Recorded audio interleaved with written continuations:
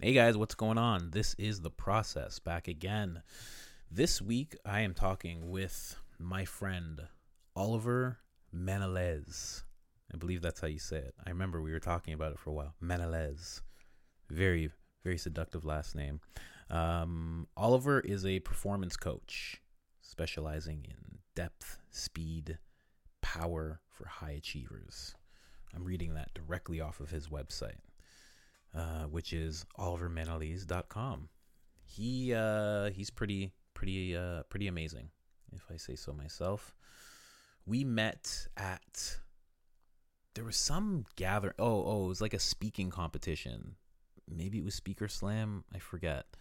But there was a competition. Our friend, I'm not sure who he was there to see. I was there to see my friend Brian speak. Didn't get to see Brian speak, but Brian was handing out free hugs and stickers, and Oliver came up to get one.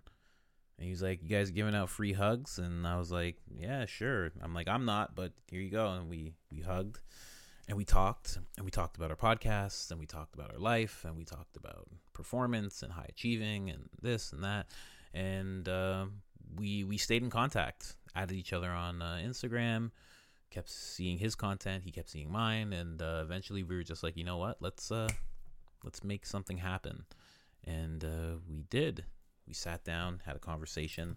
He was nice enough to come all the way from Oakville, which is like, for him, that must have been like an hour drive, maybe hour and a half. And very grateful for that. Thank you so much, Oliver. We had a conversation about all sorts of things. Again, like I said, for the next few weeks, we're talking about like success and achievement and this and that. And that's kind of what we talked about. We talked about why people want more out of life and out of whatever profession they're going after. You know, like what makes a high achiever want to achieve so highly. So it was a really, really cool conversation to have. He knows so much, and his story is really cool of how he became a performance coach, because most performance coaches, they have the story of they came fresh out of school, 20 years old, 21 years old, and all of a sudden now they're like a performance coach because like they've listened to like all the performance coaches and like got like a cert, and now they're telling people how to get through life. Oliver is not one of those guys. He's actually built something very, very successful, and he stepped away from that in order to do this. So definitely worth listening to. If you've listened this far, please take a listen to this interview with the great and powerful, little throw to the Podfather, Joe Rogan there, the great and powerful Oliver Menelez.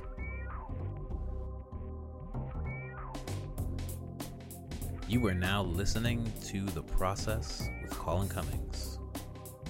That's my intro song right now. You like that? That's it. That's all I got. Recording. All right. Is this good range? Like, is this a good spot for the? Is this recording? No, it's not. It's not. Okay. It's not live. Okay. Should I hit it live? If you want, yeah. Are we up? Are we going? Yeah. Okay. We're good. There you go. Here, let me just introduce it quickly. Wow, look at you.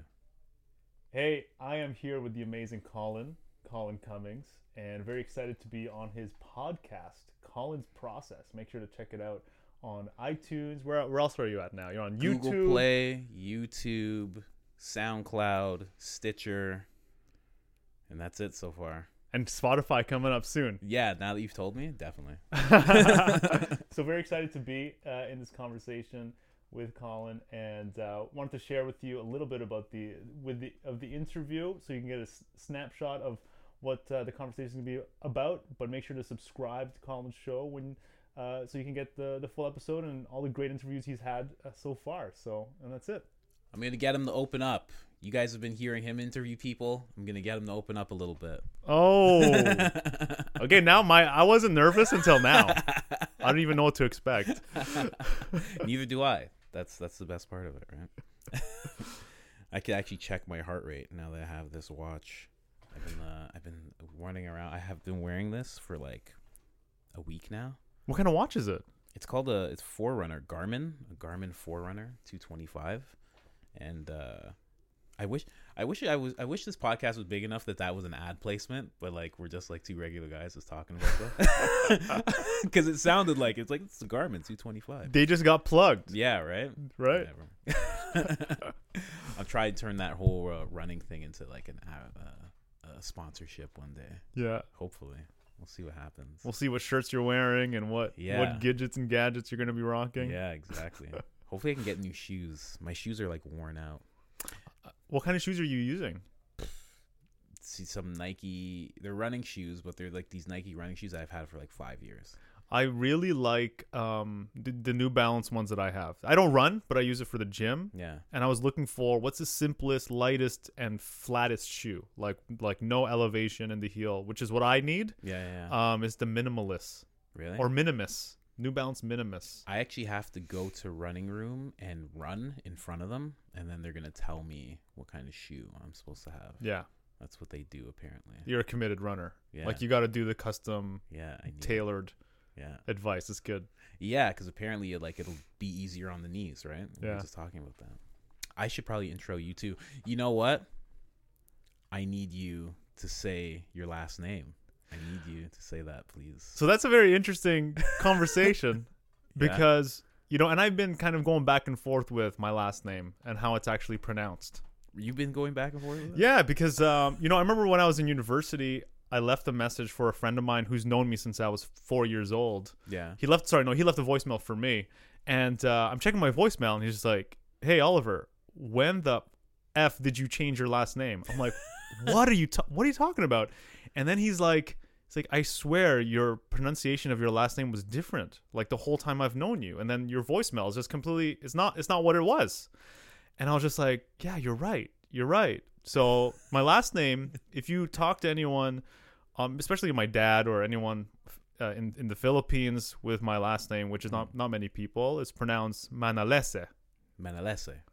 And then, things change, right? Pronunciations change. But my mom got a job. This is the story that I know. My mom got a job here, and they just pronounced her name Manalise, which is one less syllable and not pronounced at all similar at all. Manalise, Manalese.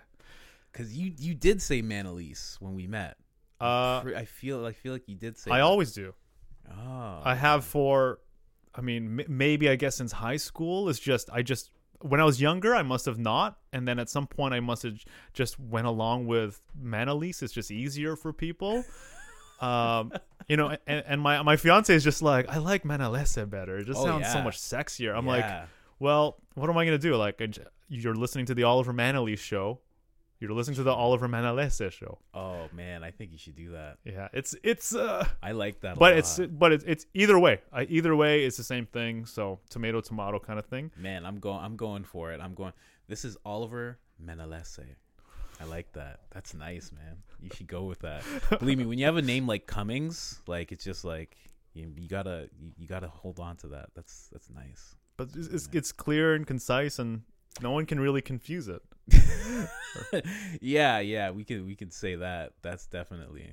I find people like saying it for other reasons all the time. I'm like, yes, it sounds exactly like it sounds. It's spelled exactly like it sounds. Yeah. Man, so let's get into you and what you do. I want to kind of call you a high performance coach, but like, what would you categorize yourself as?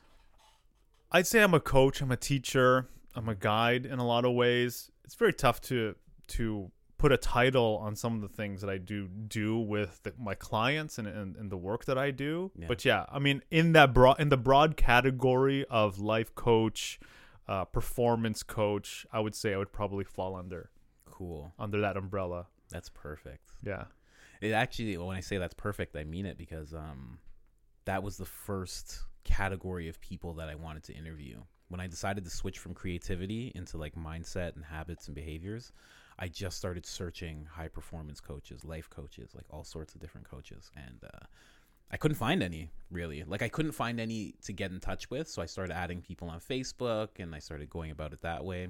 And I found a lot since then. But like the way we met was more organic. We hugged the first time. I didn't even know you. We were getting these tattoos that are supposed to have the vibrance, the vibration of love in these little temporary tattoos. Yeah. And I just went to that booth because someone said, "Hey, go over there. They give great hugs." Yeah. And so you were there. I'm like, "Hey, man, I hear they give great hugs in this corner. Let's let's hug it out. We don't even know each other. Right? That's how we met." Yeah, exactly. Which is good. And then and then all of a sudden I figured out you had a podcast. And then when you said you were like a coach, I was like, "Oh my gosh, wow!" And it's crazy because it's like going through the whole range of feelings again, because like when I first started doing this, I wanted to meet real creatives because I didn't think I was one, and then all of a sudden I met like a real artist, like the guy who actually painted that picture, Chris Perez, and he was up for doing an interview, and I was like, oh my gosh, I'm so nervous, and I finally got to talk to a real creative. So now it's like the same thing. I finally get to talk to an actual coach, and it feels good. Well, it's my pleasure to be here. Thank you, man, so much. So let's go into it. For everybody who doesn't know, I mean, we touched on it a little bit in our conversation that we had, but I would love to just go over it again of how you got into coaching, because it was actually a really cool story. It was kind of like a real jump in kind of thing. Yeah. You told me about it. How much time do we have? I mean, there's so many ways to get at it, but I guess to make it very just clear, I got into business for myself at a very early age, and that was the aim, especially when I became just more self-aware and knew myself a little bit more when I was around 18 years old. I'd say I just realized that no, this is the direction I want to be. I want to be an entrepreneur, and along that path there was teachers, there was mentors, there were coaches, and when I started my first business, I just knew that my own personal development and personal growth would have a direct impact on the growth of my business, the growth of my success. So I've always found inspiration and empowerment from having outside individuals look into my life and be a source of guidance. And I've hired coaches for myself, and I just found it to be incredibly valuable. But the business that I had started, it was in the real estate business. We were investing in real estate, and we were doing very well for a time. And it turned into a very kind of mechanical process that kind of the passion was sucked out of it for me. You talk about being a real creative, a real artist. I identify as I create, I make things. I'm an artist. Yeah. And it didn't feel like artistry anymore. It felt like you just got to do more. You got to do better. You got to be different. Like it's just this constant level of more deals, more money, more partners, more properties, and I just got a little bit jaded from it, and I started to lose my energy and my inspiration. And because of the space that I was in, I was able to kind of pause and reflect. Mm-hmm. I just realized that there was no longer any authenticity in the work that I was doing. And I'm not the type of person to continue something if I know it's inauthentic, if it's a lie. Yeah. So within a short period of time, after 3 years in business and many years working on getting to the point where we got to, from 18 years old to about 26, 27 years old, this was my path. Like I was accelerating towards this path, and I was right where I was supposed to be from my original plans, and I vaporized everything that I was. I closed down the company. I had to rediscover myself, reinvent myself.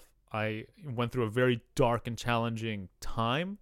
And because of the process of putting myself back together and then using some of the insights and the tools that I've gained over the years from my coaches and my teachers, I found that, you know what, other people are going through these types of situations where they want to reinvent themselves, where they want to pursue more meaning in their lives, where they want to live a life where they feel like they can actually make a difference in this world. And I just decided, you know what, I'm going to do this. I'm going to support other people to do this as well. I had some experience mentoring people in the real estate business before I officially started coaching in this capacity. So there was kind of that like leaning in that direction already. Yeah. But yeah, once I went through my own kind of rock bottom and just losing my sense of self and identity and trying to rediscover who am I and what am I here to accomplish and share with the world, that's kind of when I began to own it. I began to own it more. Yeah. Yeah. That's amazing. Let's talk more about that rock bottom, if that's okay with you. All right. What was that like? I always have a question for people. I always ask them what the darkest time in their life was, and you're talking about hitting the rock bottom, so I assume it's kind of aligned there.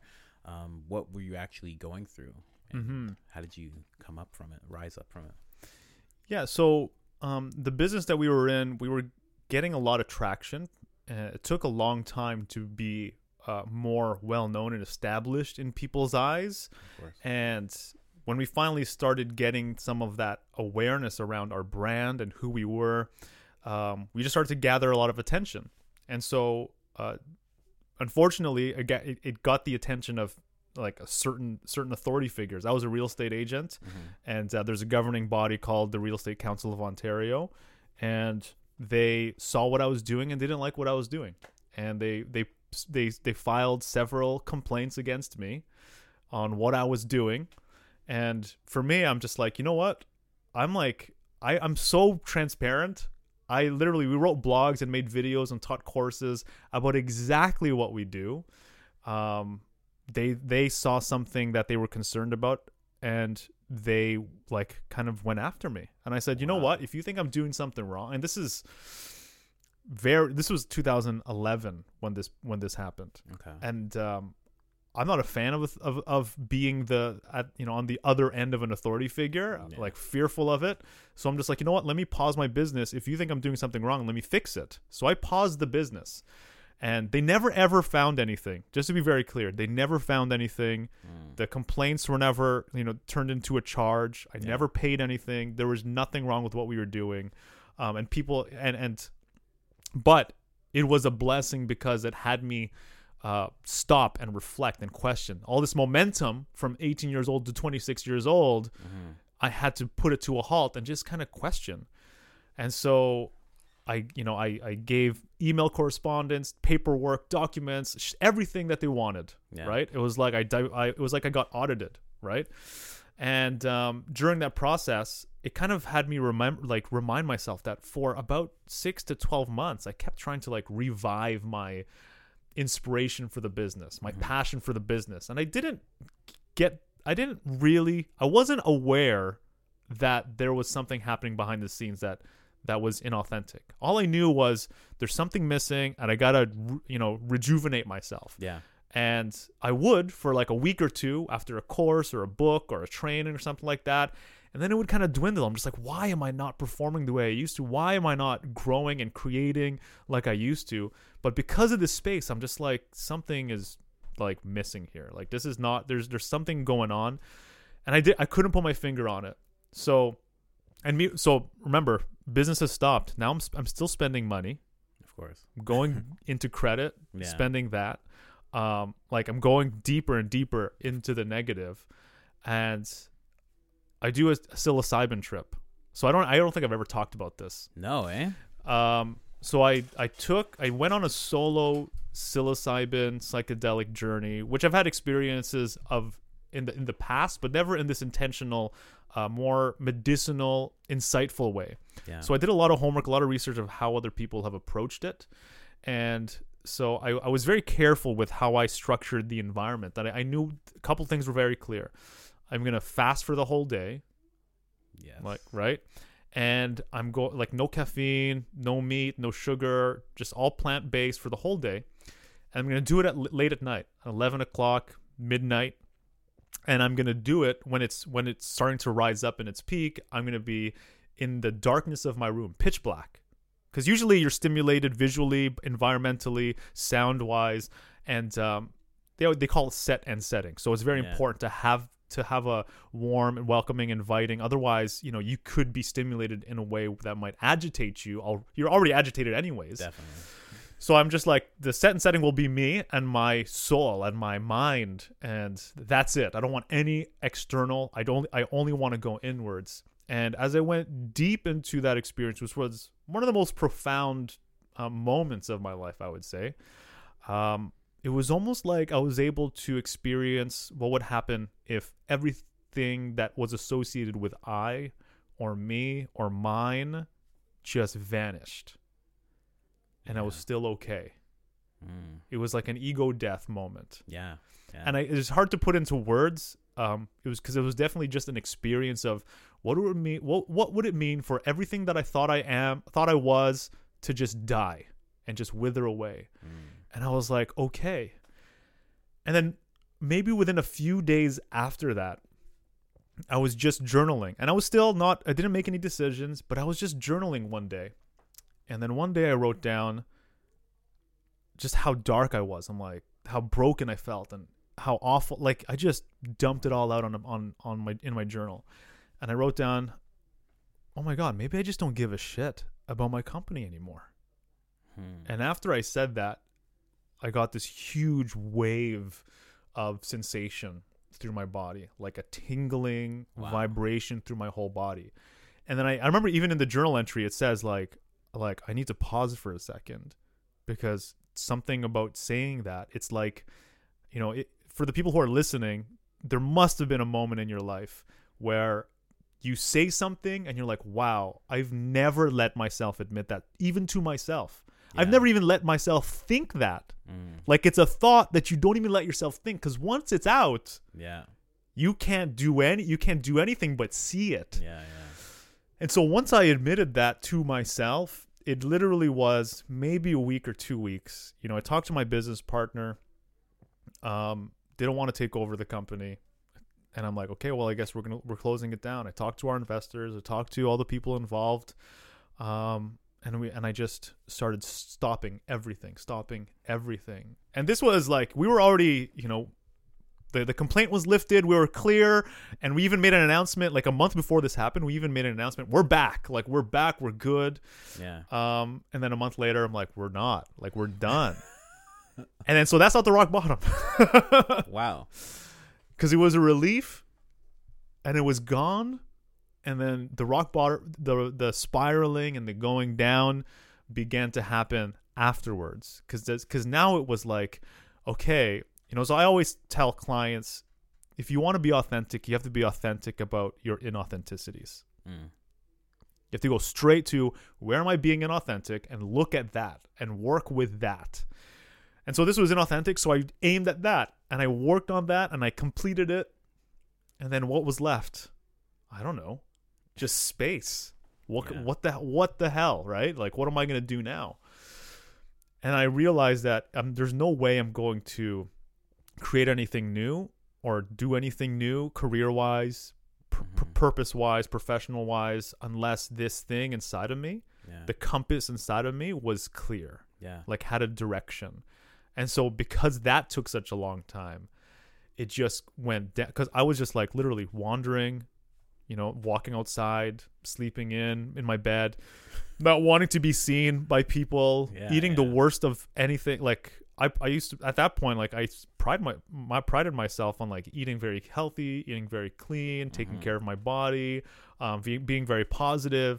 And I definitely kept that up. No one thought I was going through anything. I could keep the mask on because I have enough validation from the past. Like, Oliver's he's a positive guy, right? I hid behind that and I kind of carried that on my own. And so the rock bottom was my phone being canceled constantly, disconnected. My car running out of gas constantly. Creditors calling me constantly until they couldn't because my phone got canceled. And just feeling completely alone, like no one can relate to what I'm going through. Wow. And that was like that was the rock bottom. Jeez. Wow. That's so hard to believe about you. When I see you now, that's crazy. But I've been there, so like I definitely know that it's possible. I'm actually like I'm like at that point. My phone hasn't got canceled though, so they can still call. But wow, man, that's crazy. So like that's where you hit it, and then how did you rise up from that? you know, and this is when I started to kind of like just find opportunities where I can just have a little bit of an escape. And that, to me, that is the escape was yoga, practicing yoga. And I would practice every day at this yoga studio, hot yoga.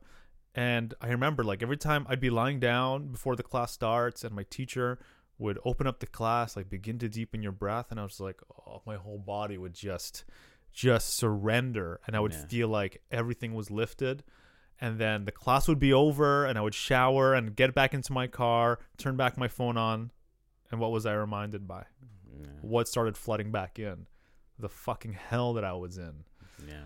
And so it was a momentary escape, but that's the only thing that I committed to every day. Like sleep, food, anything, like health, reading, learning, growing, none of that. I didn't care about anything. Like it was just I was depressed and I was sad and I was grieving, but all I had was this yoga practice. Yeah. And so one day I go to this class and there was something that was different because this was like weeks and weeks and weeks now. And I felt like just tears started to come out and this lightness started to happen. And I realized that this is the sensation of joy. I'm like, this is like true joy. And I'm sure you can relate, people who are listening can relate, experiencing that, like you're just dying laughing even though you're in the middle of hell around you. Yeah. Right? Like life is fucking miserable around you and you just like, oh my God, this is insane. Like what? Like you're just kind of accepting it in a way, and it's so beautiful. Because like for me at that moment I was just like, oh my gosh, like joy is still available even in the darkest of times. And I was reminded that there's a distinction between me and my circumstances. Wow. I have circumstances. I am not my circumstances. Most of our experiences of life is my circumstances have me.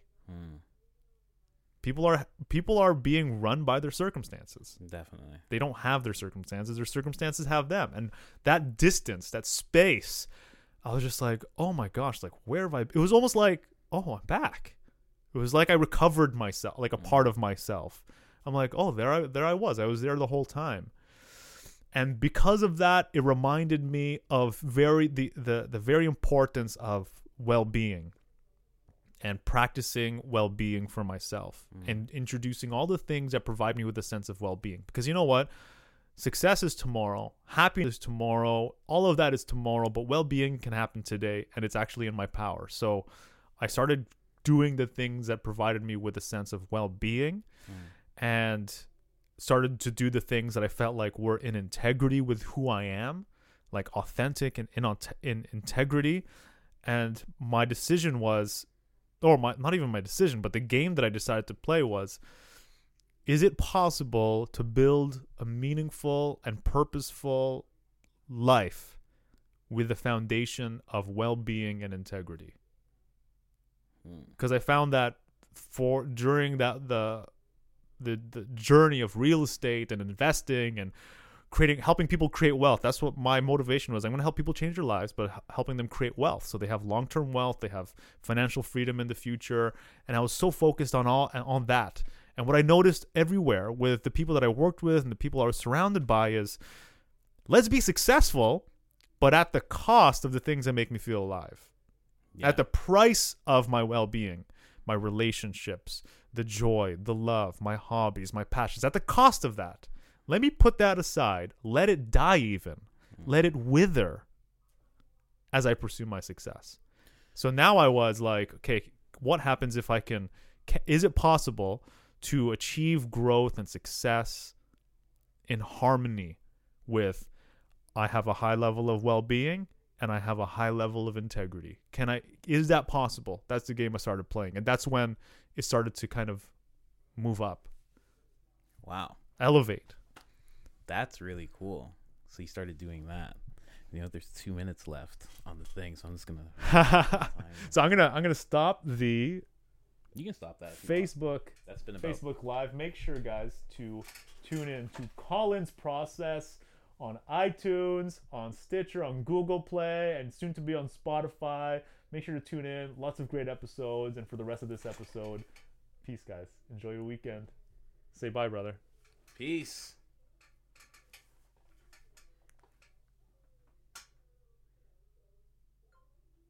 All right. Good timing. Really good timing. Man, so that's when you started playing that game. So was it possible?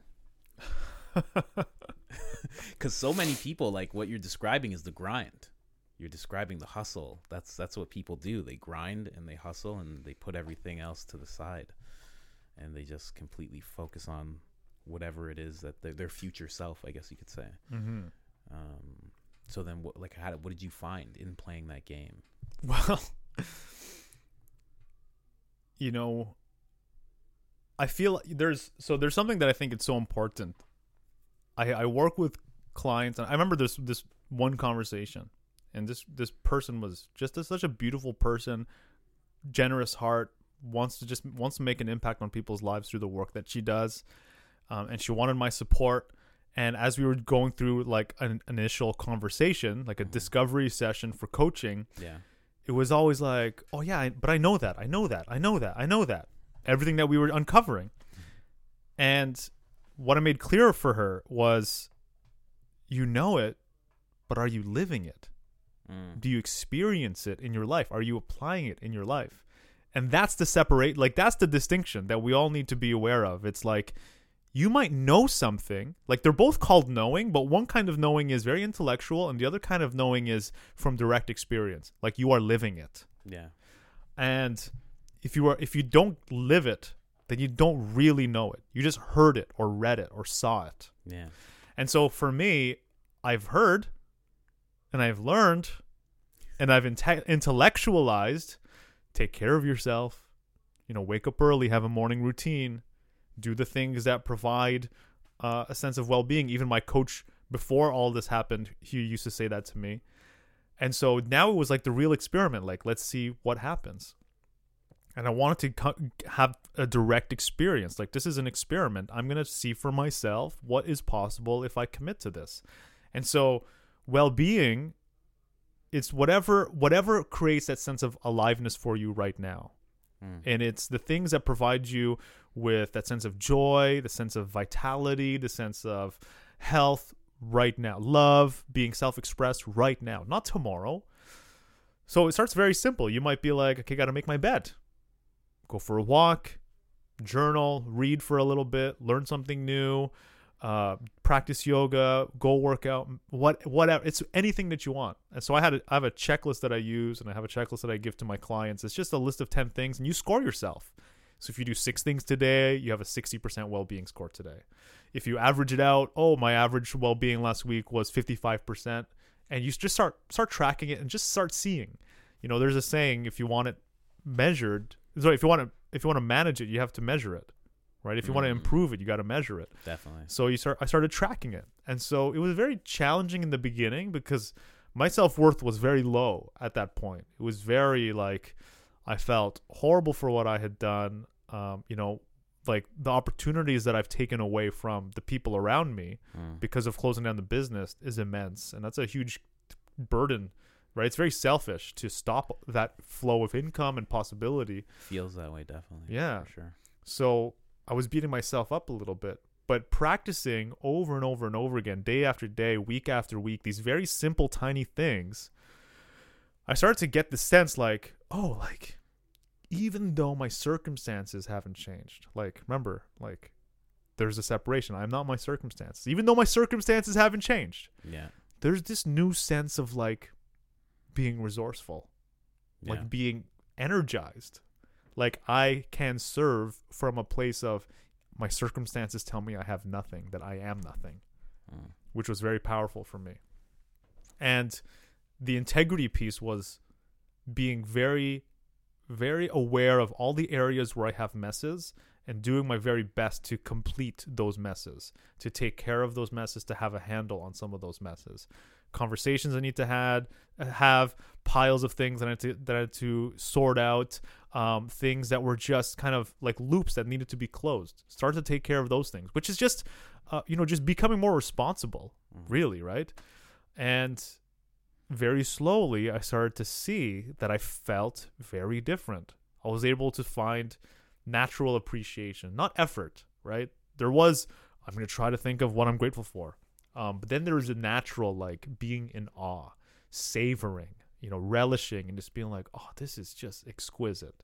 Just the beauty of sipping this espresso was so, like a gift. It felt like every moment began to feel like a gift. Not every, but like more and more, these tiny moments would feel like a gift. You become more aware. Yeah, appreciative. Mm-hmm. And then I get opportunities coming. So like I said, I had my real estate license. Yeah. But during the time of my business, that was only for those investment properties. I never would help anybody who said, let me sell my house, or I want to buy my family home, whatever. Like, never would I do that. It was always, if it created income, if it created a return, then that's what I will work with you as a realtor on that. So I got an opportunity. Hey, Oliver, my daughter wants to buy a house. I'm like, okay, let's look at it. And I had no calls before this for months. Nothing. No opportunities like this came up. And it was like super straightforward, super simple. And, the deal provided me with like a $25,000 commission, like just like this, within a day. Wow. And then they're like, oh, we need to sell our house now. I'm like, okay, well, that provided with like I think it was like a maybe $16,000 or $18,000 commission. Yeah. Just like that. And then another friend, oh, my parents want to sell their house. And I literally, I sold enough properties within 4 weeks, and this has not happened. I feel like we're gonna, we have to run. That's exactly what that alarm said. Yeah. So I never had opportunities come like this. And even when I was doing the investment properties, nothing like this had ever happened. Mm-hmm. Within a short period of maybe 4 weeks, I had accumulated about $50,000 worth of commissions that were coming to me. Wow. That's a very short period of time, and that's never happened in my business in up until that point. Mm-hmm. And so, because it takes time to get paid on that stuff, I'm just like still broke. I'm still kind of like, right? Circumstances haven't really changed, except these opportunities and payments are going to come. So I started to see like, oh wow, like if I did not take care of myself, would this have happened? Yeah. And would I have been able to show up? If I didn't have high well-being, high integrity, would I be able to serve these people? Or would I be so self-indulgent in my sadness, my grief, my depression, that I wouldn't have been able to show up? I have no idea. Yeah. I don't know. But I know that over the years, and that was 2012. So over the years, with my own life, with my clients' lives, there seems to be a direct correlation. Higher the well-being, there's maybe a little bit of a buffer effect, and it's different for everybody. Mm-hmm. Higher the well-being, higher the results, higher the performance, higher the integrity, higher the results. So like there's a saying that my coach gave to me, and he says, if you're not getting the results you want, check your integrity. And there's so many moments that I can say directly, I increase my level of integrity, my commitment to my integrity, and immediately, sometimes within 24 hours, the results that haven't been happening for weeks or months, they start showing up. Really? That's direct experience. That does make sense. You know what? I'm actually gonna, cause that makes, like yeah, I understand that completely. And the thing about integrity is, it's not a theory. Like it's not something nice to have. It's true workability. Yeah, I was actually just looking up the meaning. If your wheel is missing spokes, the wheel will still turn, but its workability decreases because the integrity has decreased. Yeah. If you have full integrity and you have all the spokes of the wheel, it'll perform the way it's supposed to perform. As a human being, integrity is just, it's not about ethics or good or bad, moral. That's another conversation. It's not appropriate for this, but it's wholeness, completeness, sincerity, honesty, unbrokenness. That's what it is.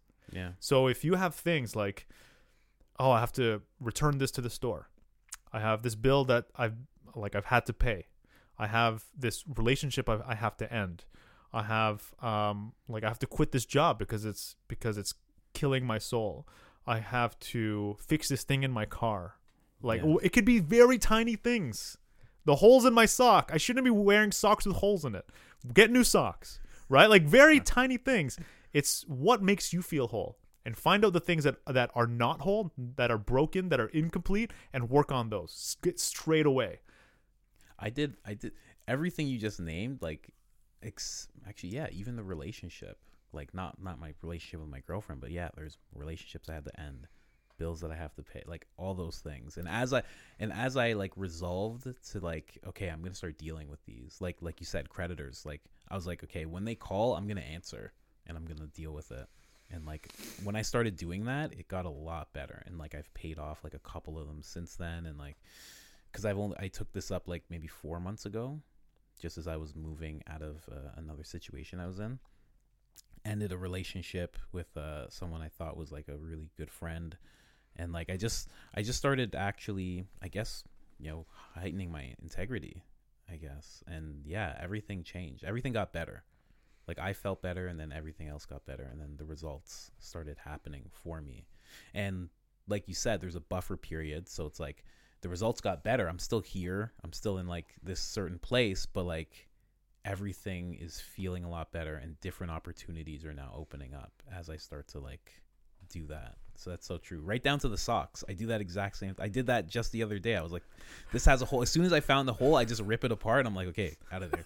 Rip it apart. Okay, out of here. Rip it apart. Out of here. And literally went and got new socks and like, and that's the thing, right? Like, so many of us think that it's the big milestones, the glamorous ones, the ones that can create praise and recognition. That's the important one. That's the one we gotta prepare for. That we gotta make sure we show up for that. Yeah. But preparing for that means you're taking care of the tiniest, subtlest, seemingly mundane things. That's how it's an expression of how you live your life. Yeah. The fact that you take care of, I'm gonna put this back to where it belongs. Yeah. Like as simple as that. Yeah. I took this off. Okay, let me put it where it belongs. Closet, dresser, laundry. Like super simple. Yeah. There's a sense of like, I'm taking care of myself. Like I'm taking care of things. I'm being responsible. I'm owning it. And I'm thinking about my future self. That's exactly what I've been doing. Like right down to like, even to the clothes, everything. That's why I have my closet set up like that. I cleaned it all up. And you know what I usually do when I see something that's like out of order? I'll be like, and I always think of like Jordan Peterson. I'll be like, what kind of person do you want to be? Do you want to be the kind of person that walks by the sock that's on the ground, or do you want to be the kind of person that picks it up? I literally just think that. I'm like, okay, I want to be the person that picks it up. Because that sock turns into what? Turns into a pile. A pile. Like really easily. And then somebody comes over and then they're like, what is this? And then you look that way. Even though you don't feel that way, you look that way now. And now it's just like, it's like a snowball effect almost.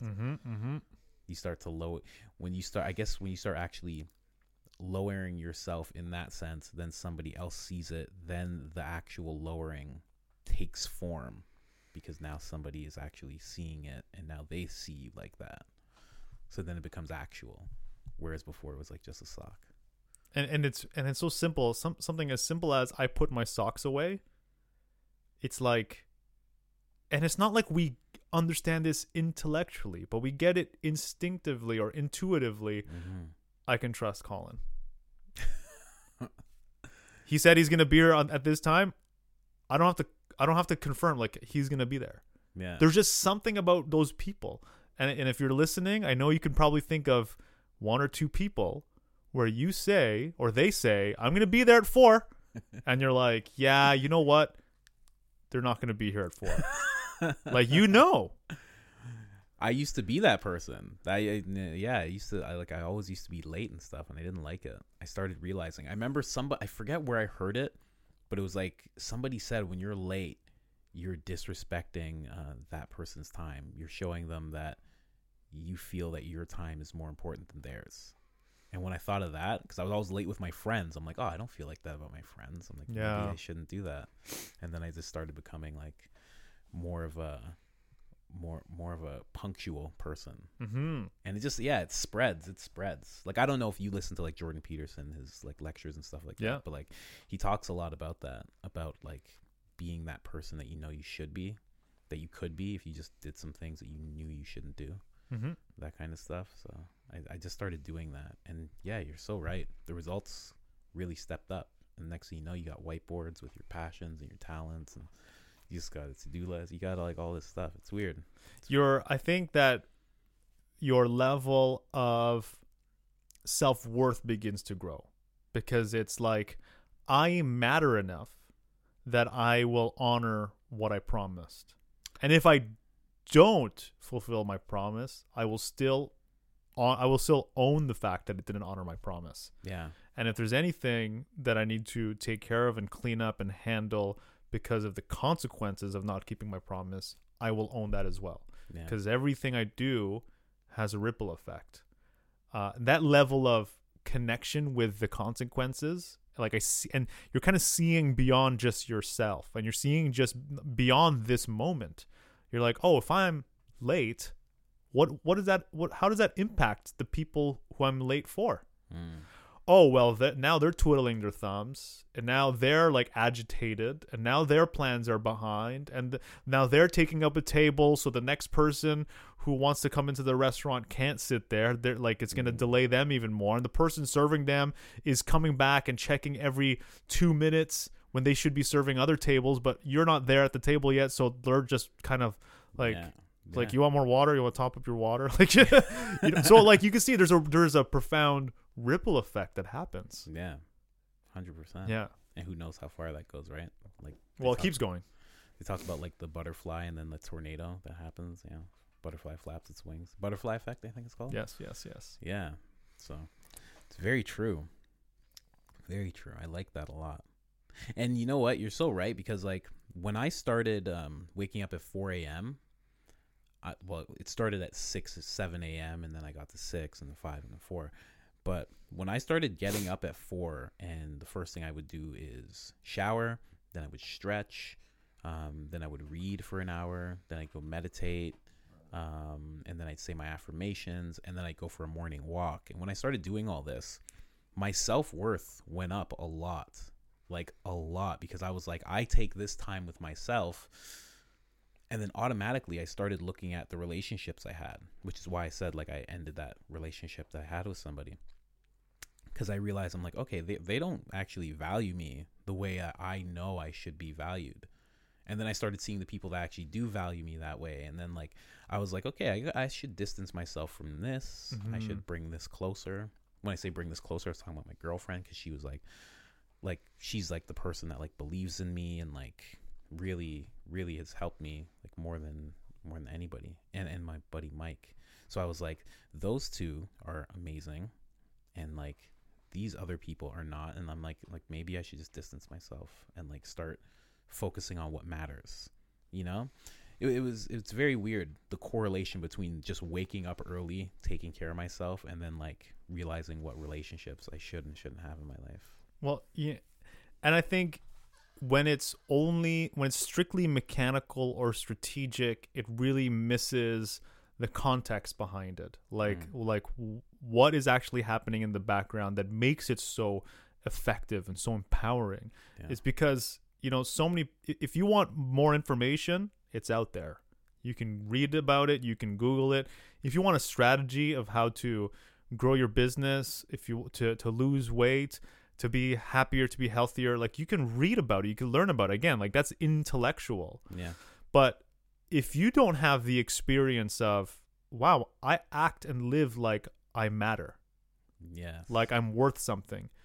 You know, why do you think people drop their diet? Why do you think people drop their new habits? Why do you think people fail in making something new happen in their life in any realm?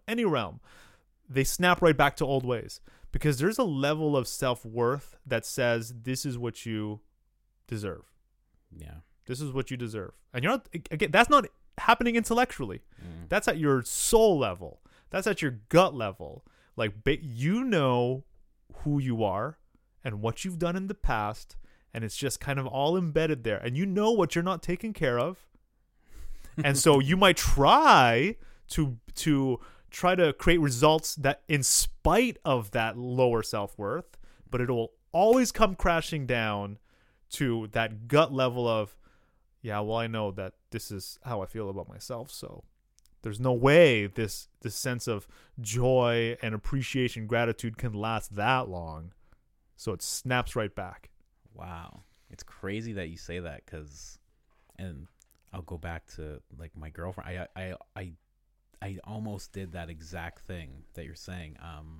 I've had like a bunch of bad relationships, got cheated on a bunch of times, just didn't work out, these other relationships. And then I met my girlfriend, and I almost did that exact same thing where I was like, I almost felt like I didn't deserve this good relationship. I was like, this can't last. This can't be real. I didn't even trust her. I was like, there was a period of time where she wanted to be with me, and I was like, no. Because I'm like, I know how this is going to end. And she was like, what the hell are you talking about? And yeah, I almost fell back into that trap. And even just recently we were talking about it, and she's like, you have to think of like everything you've been doing for yourself. You have to think of it like, now you deserve good things. And she's like, you should think about it that way, rather than thinking about it like you're gonna lose me or like all the good stuff you have going on in your life right now. She's like, you have to think of it like you've worked for it. You're treating it like you matter. Yes. And yeah, it's been such a game changer to start thinking like that. And it feels so much better. But yeah, you're 100% right. Like, you snap right back to old ways unconsciously, like self-sabotage. Yeah, because unconscious is gravity. You don't need any effort. You already know it. It's already familiar. It already has a thrust, already has a momentum, a velocity. So you're just it's just automatic. Yeah. It just, like, that's the default. We have to work constantly to go in a new direction. Yeah. You know, there's that Chinese proverb, if you don't change direction, you'll end up where you're headed.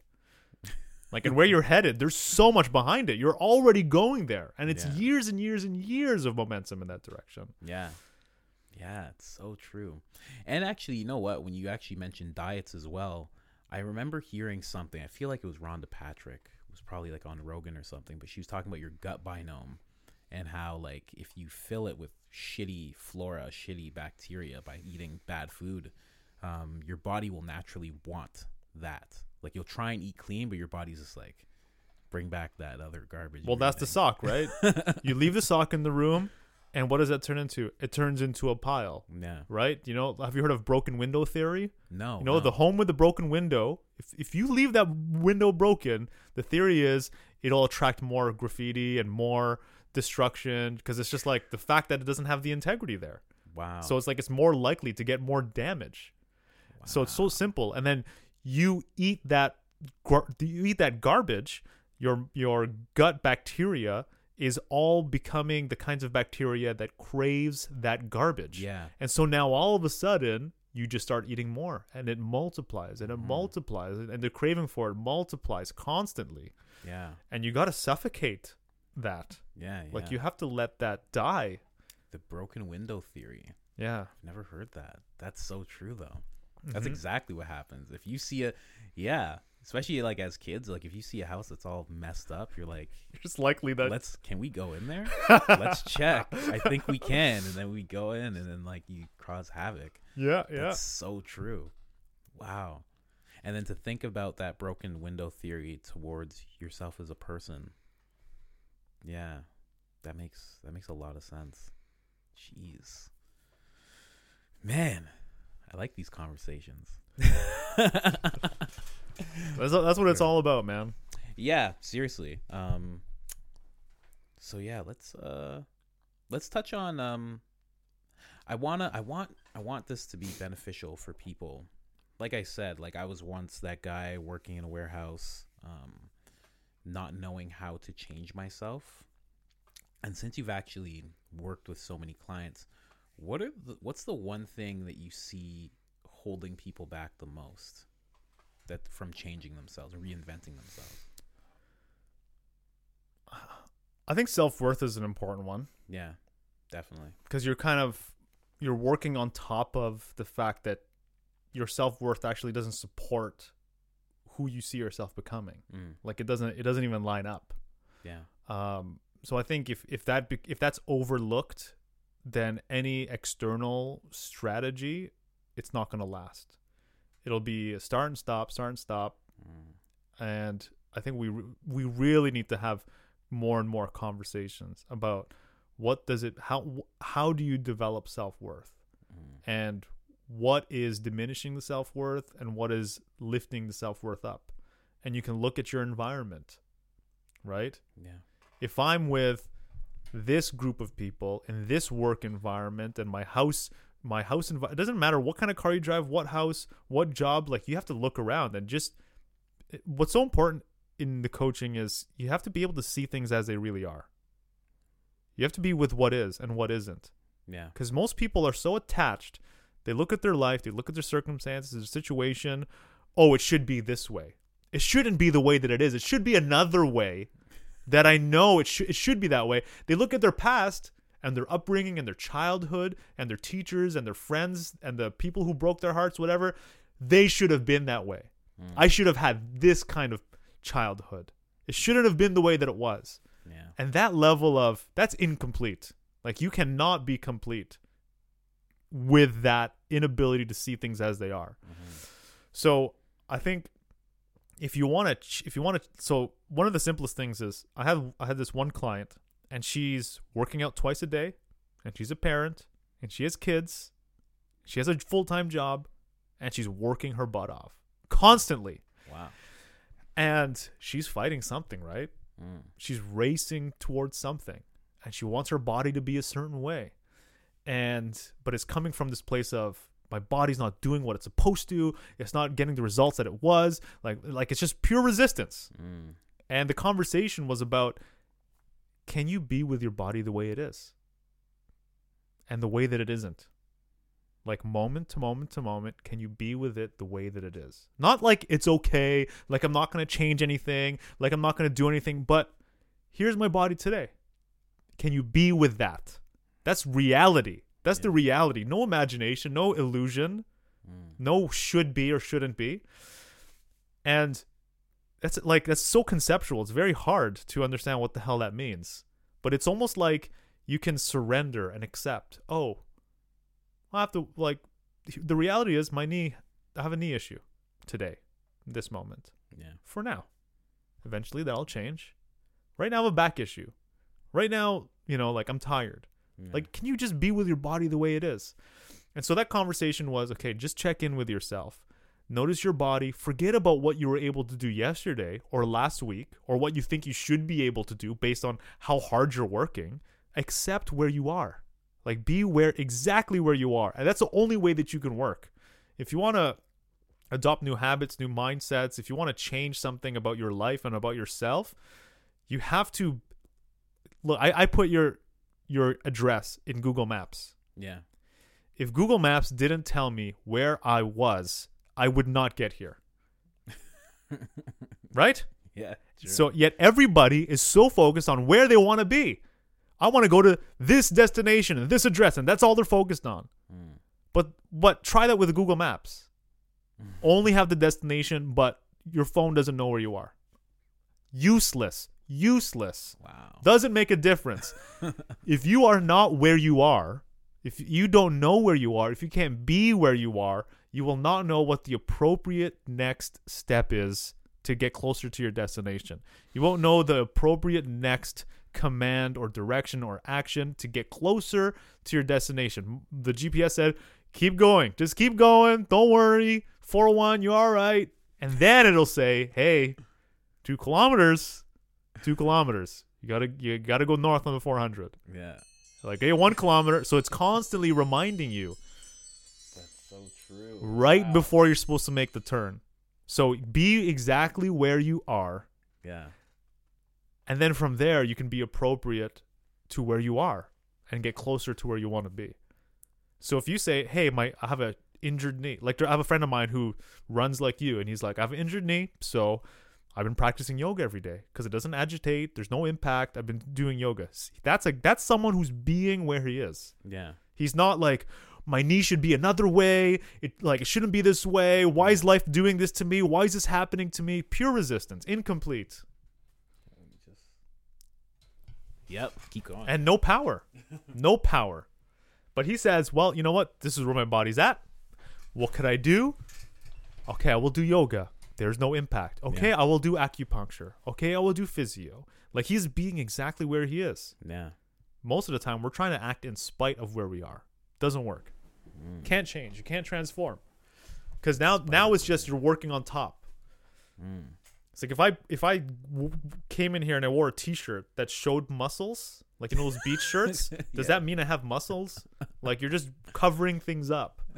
Like, it's nonsense. It's amazing. Let it out, man. Yeah. That's so true. You have to see things as they are. Yeah, definitely. I've done that many times in life. I've actually done that recently, and just to look at like where they are. That's why I wrote down all that stuff that I have there, and like just to see things like as they are. Like, what is my actual situation like? And the practical reality is you might want to achieve some very important things, and everyone has important projects: health, relationship, love, career, money, family, all this stuff. And if you can be with where you are, you might notice, you know what? Like, I have a freaking ridiculously messy house.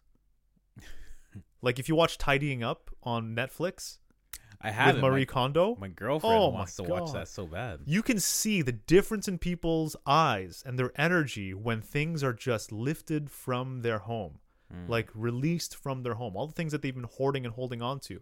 It's like, how will you improve yourself, your relationships, your work? How will you grow? How will you expand? How will you reinvent or transform if you look at things the way they are?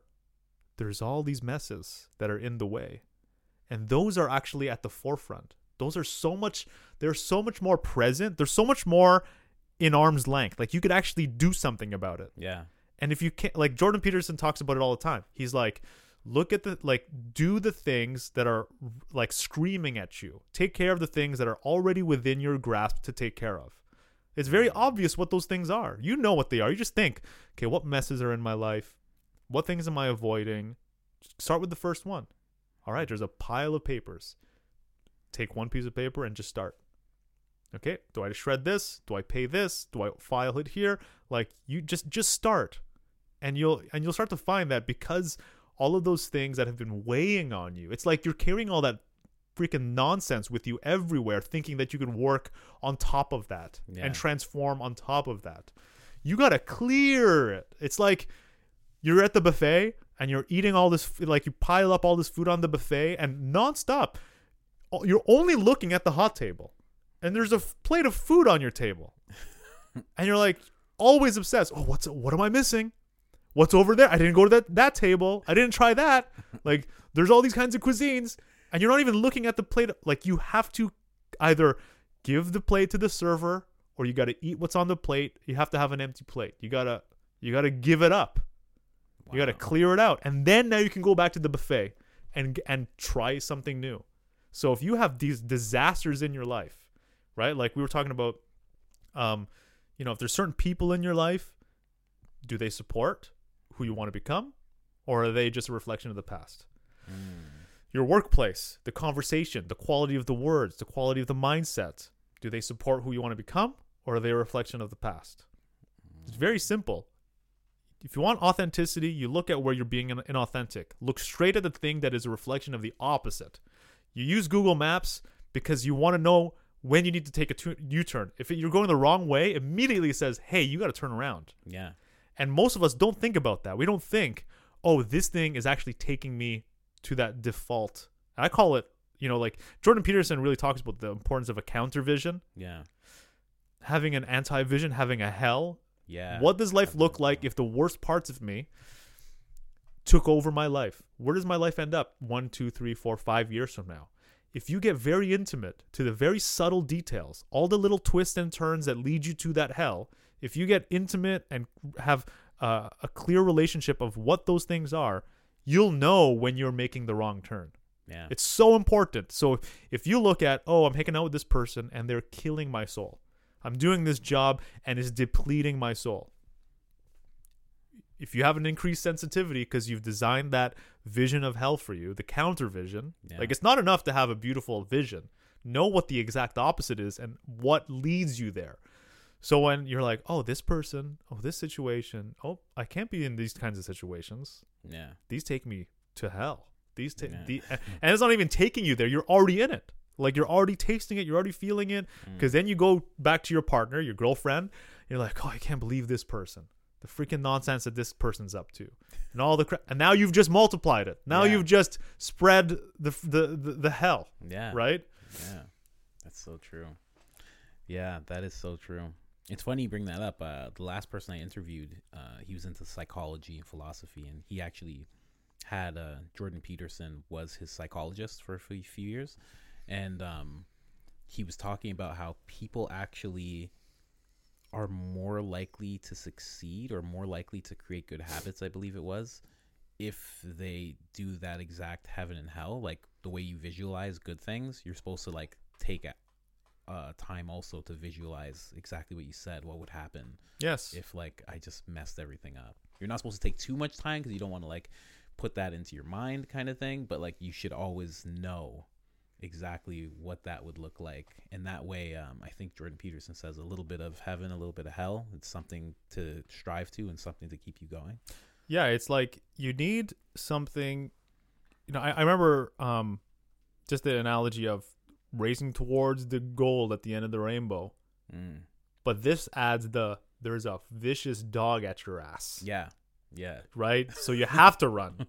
Like you need both. And it creates enough tension, enough clarity, enough direction that it can spur you into action. Yeah. So if you're like, hey, Definitely. Oliver, how do I change my life? Okay, one of the most important exercises that I do with people is where does your life end up if you keep doing the things that you're doing?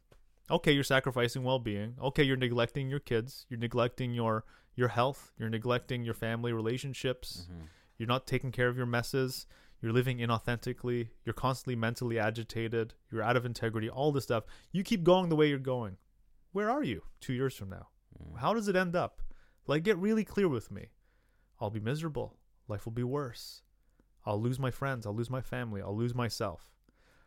I'd be more depressed. I'd be deeper than where I am right now, and not like deeper in the hole, like deeper in like the crap. Yeah. Essentially. Yeah. Okay, and tell me about what do you need to do to keep to go in that direction? It's like, well, I just keep doing what I'm doing.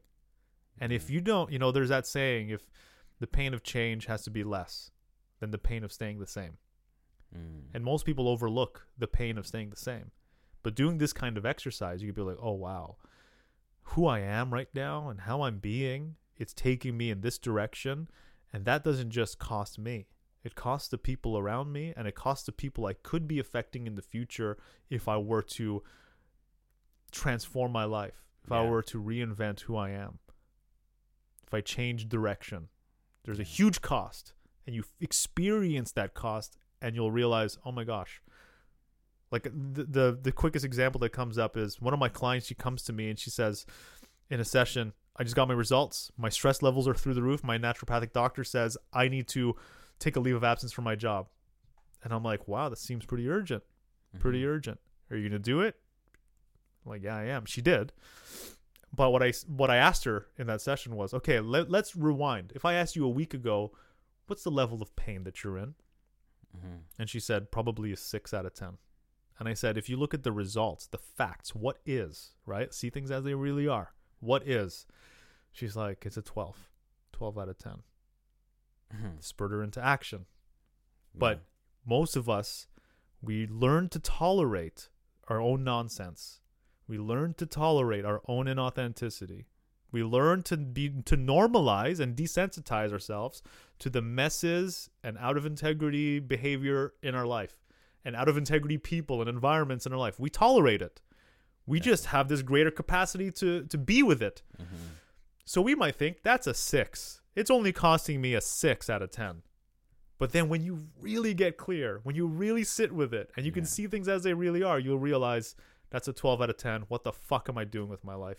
And with this person, with this situation, with this workplace, with this habit, why am I doing that? Yeah. Man, that's so true. Jesus. I'm thinking about myself. I'm like, Jesus, I gotta clean it up. I could be doing things better. Which I guess we could always be doing things better, but like, yeah, you gotta take those steps, I guess. And how do you take those steps towards becoming better? Cleaning up those messes, picking up those socks. Picking up those socks. How do you become better? How do you improve yourself? Yeah. I think it's very, very important, like what we're talking about, for people to not try to intellectualize it. Yeah. But to actually see if anything that we're talking about, they could stand inside the circumstances and the context of their own life and look at their life and see if any of this applies. Definitely. You have to be able to look at your life and your own circumstances and see if any of this is true for you. Not just because we say it, but see if it's true for you. Because, like, I can give you a step-by-step. Like, that doesn't help because you're getting it from me. And you're getting it from the outside in. That's a different phenomena than inside out. If you look at your own life and you see how you're being, so here's a simple example. I have one of my clients, and he's growing his capacity to handle things, to confront the things he's avoiding, to be more responsible. He's a parent, he's an entrepreneur, he's successful at it, and there's so much growth that he wants to achieve, more and expansion that he wants to achieve. Yeah. And one of the very, very important things that he came up with just recently, he says, you know what? Just all these sessions that we've been having, like I'm realizing, like, oh my gosh, like I totally get it, but I could see that I'm teaching my kid, confront, and take a risk, do something new, be vulnerable, be willing to fail, and all this stuff. And he's like, oh my gosh, I'm teaching my kids this, but am I living it? Like, am I really living that? Yeah. Because, and I reflected back at him, monkey see, monkey do, not hear and then do. Yeah. How do you live your life? It's like, I tell them, stop being on electronics, but I'm self-employed. I'm always on the computer. Yeah, of course. Right. So they see how you are living. Well, I'm on the phone when I'm driving, they see that behavior. What are they going to do when they grow up? They're going to be on their phone when they're driving. Jeez. Right. Like simple things like that. So I said, for the next 7 days, I want you to imagine like your two boys saw your every move. They were with you and watched you all day, all night, 24 hours a day for the next 7 days. What would they learn about what does it mean to be a man? What does it mean to be to be a business owner? What does it mean to be a father? What does it mean to be in relationship with a woman? What does it mean to have an employee? What does it mean to be, when you are interacting with the people who provide you services, the grocery clerk, to take care of your health and your well-being? What would they learn from you? So it's just like, you got to, the trouble is, the things that you already know, like the fact that you already know it doesn't necessarily, you can't change anything about it. Your transformation lives in the realm of, you don't know that you don't know the thing. Like, you have to see it. You have to see the thing that you can't even think. You can't even think what it is that you need to be able to think to change your freaking life. Yeah. So if you watch, okay, who are you being those 7 days? What would they learn from how to be a human being, how to live life? If you become aware of that, you will find out something that you haven't been aware of. Like, you didn't know that you didn't know these things about yourself. Yeah. And when you get access to that, then you can make a difference in your life. Then you can make a change. Then you can make a new choice. Because right now, what you know that you know and what you know that you don't know, how far has that gotten you? Yeah. Hasn't gotten you anywhere. It only gets you so far. Man. Your transformation lives in getting access to that which you don't know that you don't even know. And it comes from awareness. And that's inside out. That's phenomenology. That's what do you see from the inside out. You, from your own point of view, your own perspective, from your direct experience, what can you finally see that you weren't seeing? It's like when I was writing in my journal. I didn't know that I didn't even know that I was living inauthentically. Yeah. I thought, hey, I've wanted this since 18 years old. I'm exactly where I said I'd be. Mm-hmm. We're doing deals. We're growing our portfolio. I'm self-employed. I thought this was my path. Yeah. But I didn't know that deep down it was a fucking lie. Yeah. And when I knew that, when I got access to that, then I was able to make a decision. Right now, you don't have choice. Right now, you don't even experience like you can do any differently, because that's the context that you have. And that's I'm doing that one from now on. Imagine, because I always like my friend Keenan, we were hanging out one day and he was like talking about, he's like, you know how I cut through the bullshit? He's like, with myself, he's like, I always ask myself, what would I tell my son to do in like a situation? So I feel like he's like dealing with somebody, like he doesn't want to go to the gym. Like, what would I tell my son to do? Go to the gym. You're going to feel good. You know, let's go do it. You'll come back. You'll feel better that you did it. You know, like just little things like that. And I always take that with me. But to actually think, because it's a step further, right? Like monkey see, monkey do. If they actually were watching you, your kids, you know, what would they be learning? And if and you it don't goes to have the kids, it goes to the inverse too. Like Yeah. daughter, so because even if I don't have kids, right? Like I mean, but like to still imagine if I did, when I do, what are they gonna see? Like what would they learn? And it goes from son and daughter, right? Like a daughter would see like what kind of man to be around, right? And if you're giving a shit example, then she's gonna go and find shit examples because she's gonna identify with that more. Fuck, well, you know what? This conversation that we're having is so important, because what I want people to get, to be very, very clear, is that your transformation, it only occurs in the moments where you will not get recognition for it. Yeah. When you don't get the opportunity to have praise, where no one will see. It happens in who are you being when no one is watching. When no one's watching. And that's why this exercise is so potent.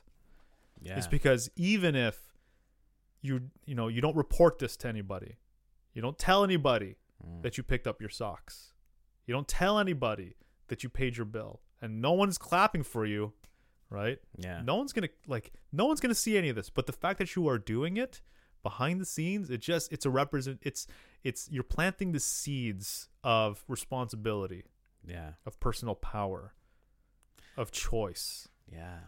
Wow. That's so true. That's so true, because when it comes to that, like on my Instagram, I'll always have like my goals, my accomplishments and stuff, but I usually leave the bill stuff out of it. And I don't do it out of shame. It's because like they're more important than that, you know? Like it's weird. Like I like to post all the goals and accomplishments that I have and I achieve, and even the ones that I fail.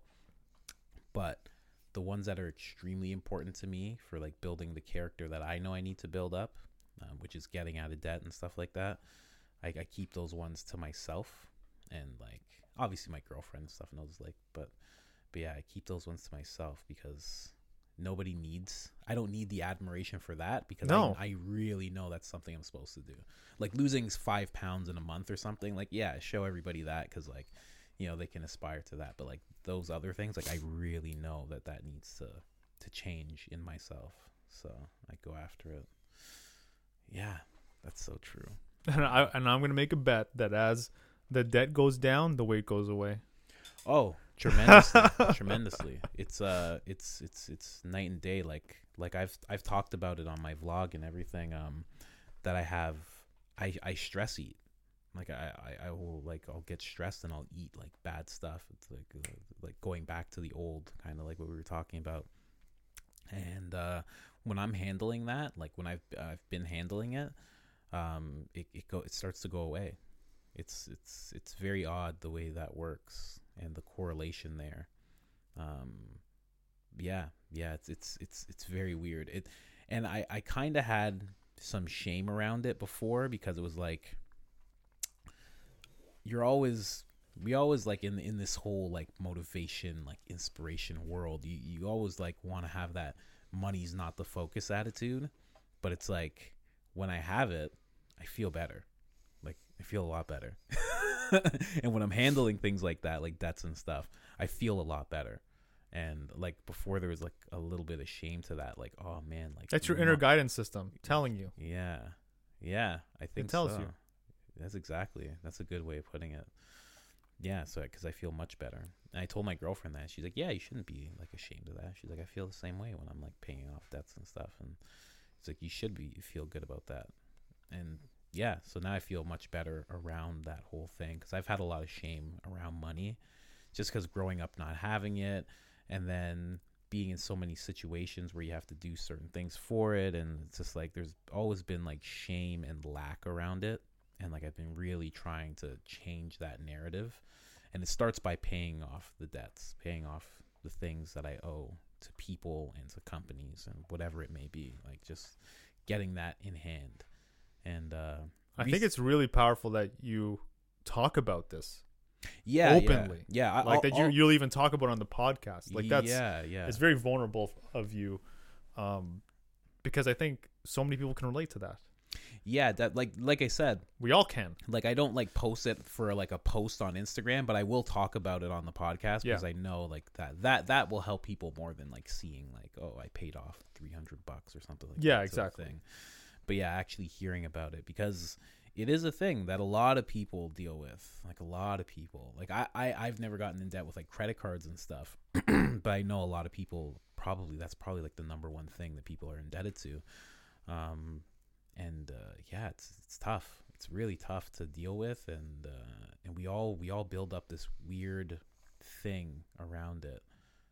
What do you think? What do you think it is? I don't know, man. Well, the thing that we build up around it, Yeah. I think it's shame.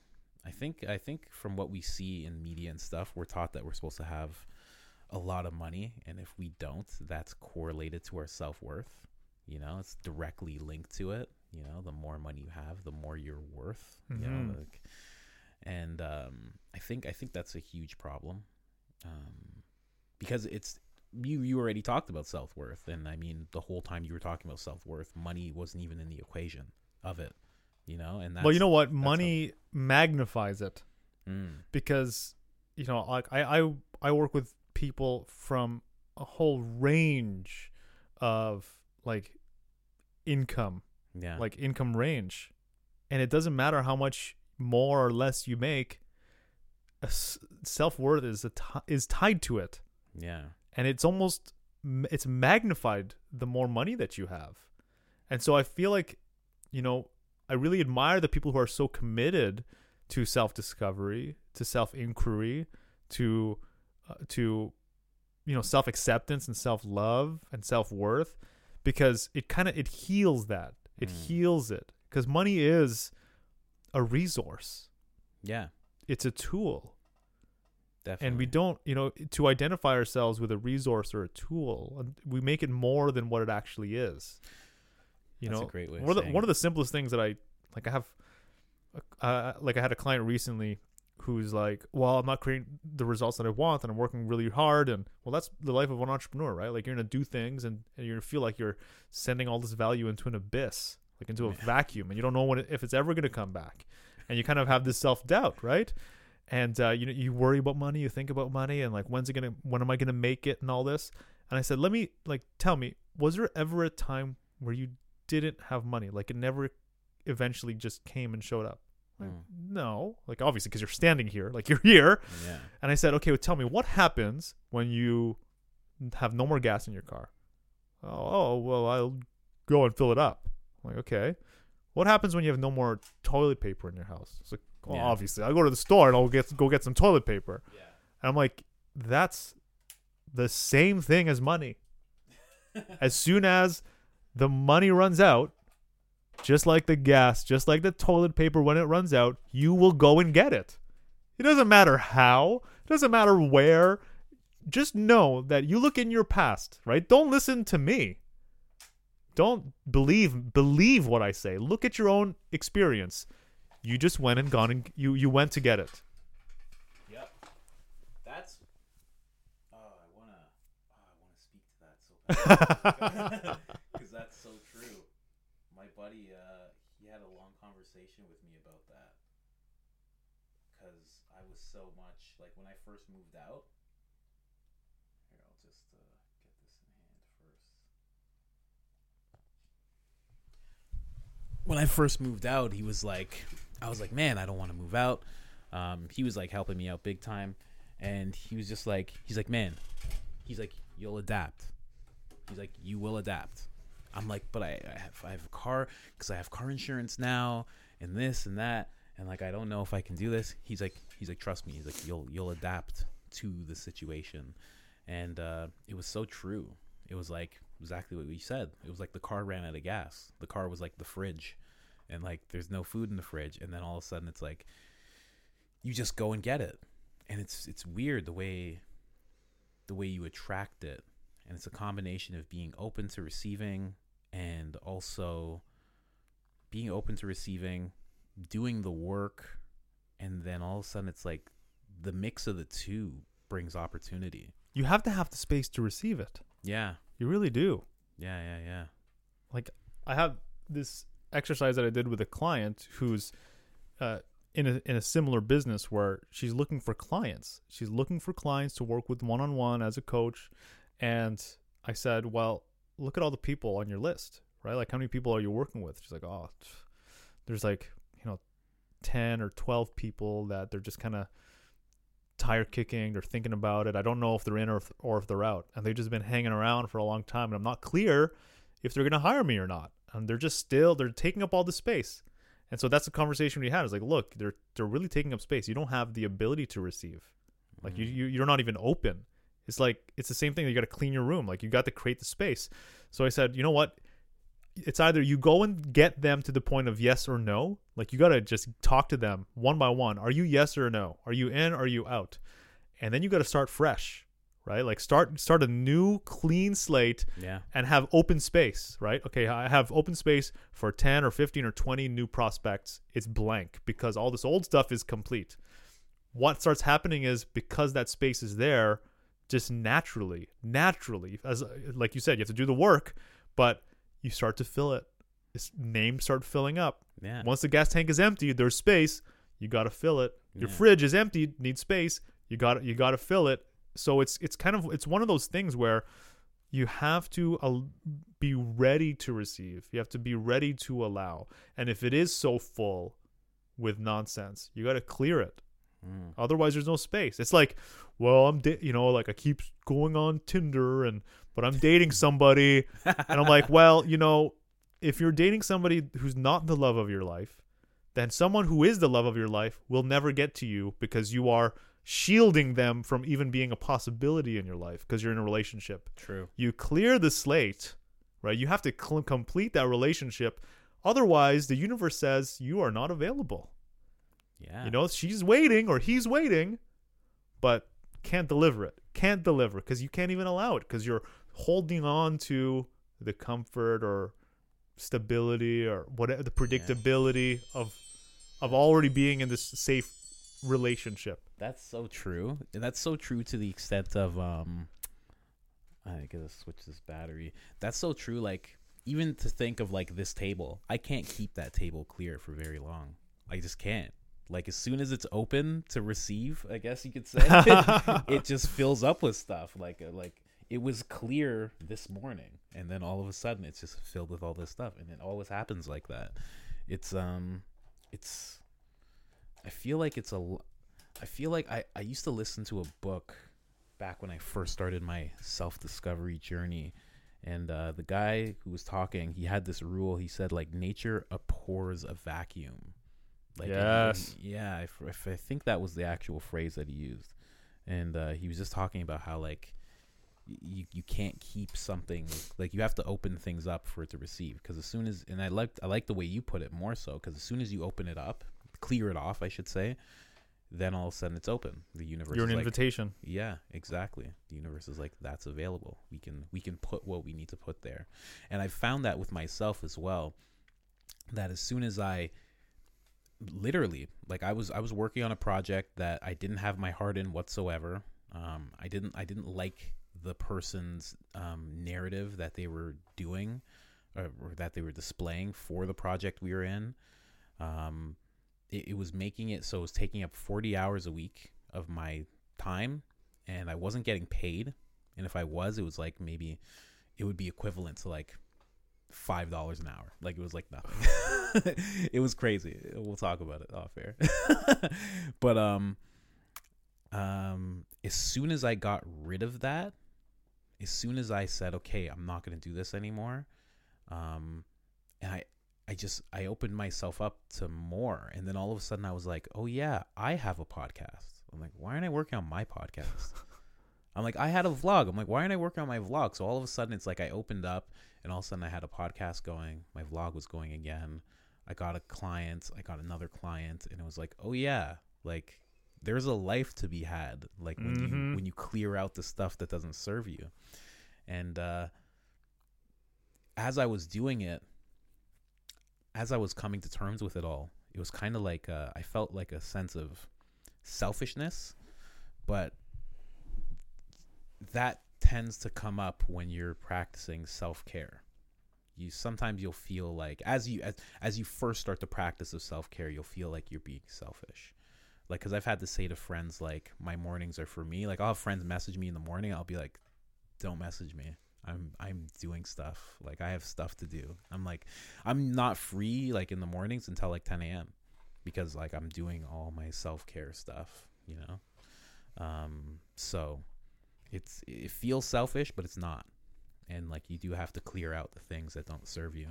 And even when I say that, like, I've had friends, like, misconstrue that, because they'll feel like that's kind of a selfish thing to say, like, oh, that person has to serve you. But it's like, it's not that, like, it's not like a butler kind of thing. Like, it's, if they're not in line with what you're trying to achieve or the mindset that you're trying to have in life, then it's better to cut that person loose, I guess you could say. And you know what? Just because relationships end doesn't mean Go ahead, don't worry. it was a failure. Yeah. And it doesn't mean that there's no more love there. Yeah. It just means that the relationship at this point is no longer on a parallel path. Like, it's you know, there's a loss, there's grief, and it does suck. Yeah. But yeah, it's so important that our environment. So, like, one of the best examples for me is one day I just got really curious. I don't know what brought me to this, but I found out that have you been to California? Yeah. So you drive down whatever street, you know, I don't know where I was. I think I was in like LA, and there's just huge palm trees lining the streets, and you're like, this is gorgeous, right? And you look it up and you find out there's like only one native palm tree to California. One. Yet there's thousands, hundreds, I don't know how many species of palm trees there are. I did not know the that. rest of them are imported from other tropical places. Wow. So if you think about it, you take this seed and you put it in the right environment, the right soil, the right nutrients, the right sun, the right climate, the right water, it thrives. You put it in the earth in our backyards, like, you won't even know it was there. You don't even know that you planted it there. 100%. No one will know that you planted it there. Nothing will happen. Yeah.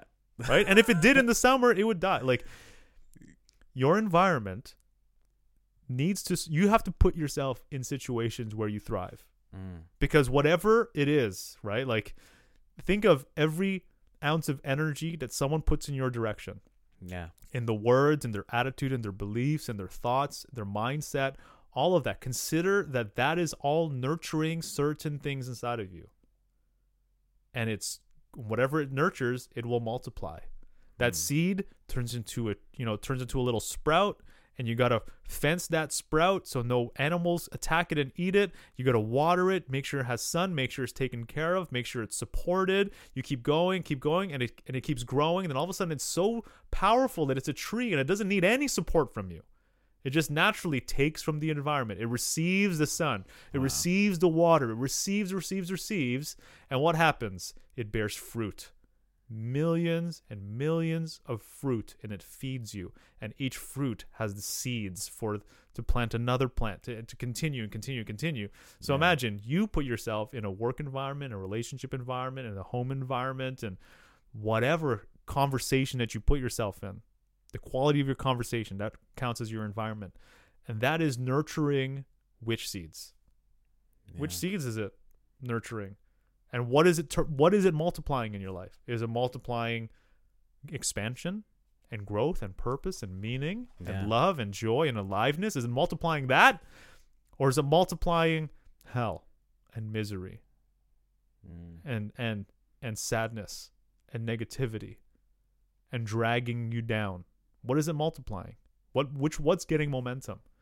So I think it's so crucial that we just acknowledge, and it's almost healthier. It's healthier for them, because it's like, if I'm working on becoming healthy and whole and complete and responsible, and I continue to allow a certain person who sucks everything out of me, who shatters my soul every time I'm with them, it's almost like they don't get that there's a consequence to the way they're being, because you still allow them in your life. Yes. But when you complete that relationship, it's healthy in a way of just like, well, this person was like really great. Why are they not in a relationship with me anymore? Why do they not spend time with me anymore? Yeah. What's going on? They begin to question. Or even if you are bold enough, and I've seen this and I've done this, you're bold enough to say it.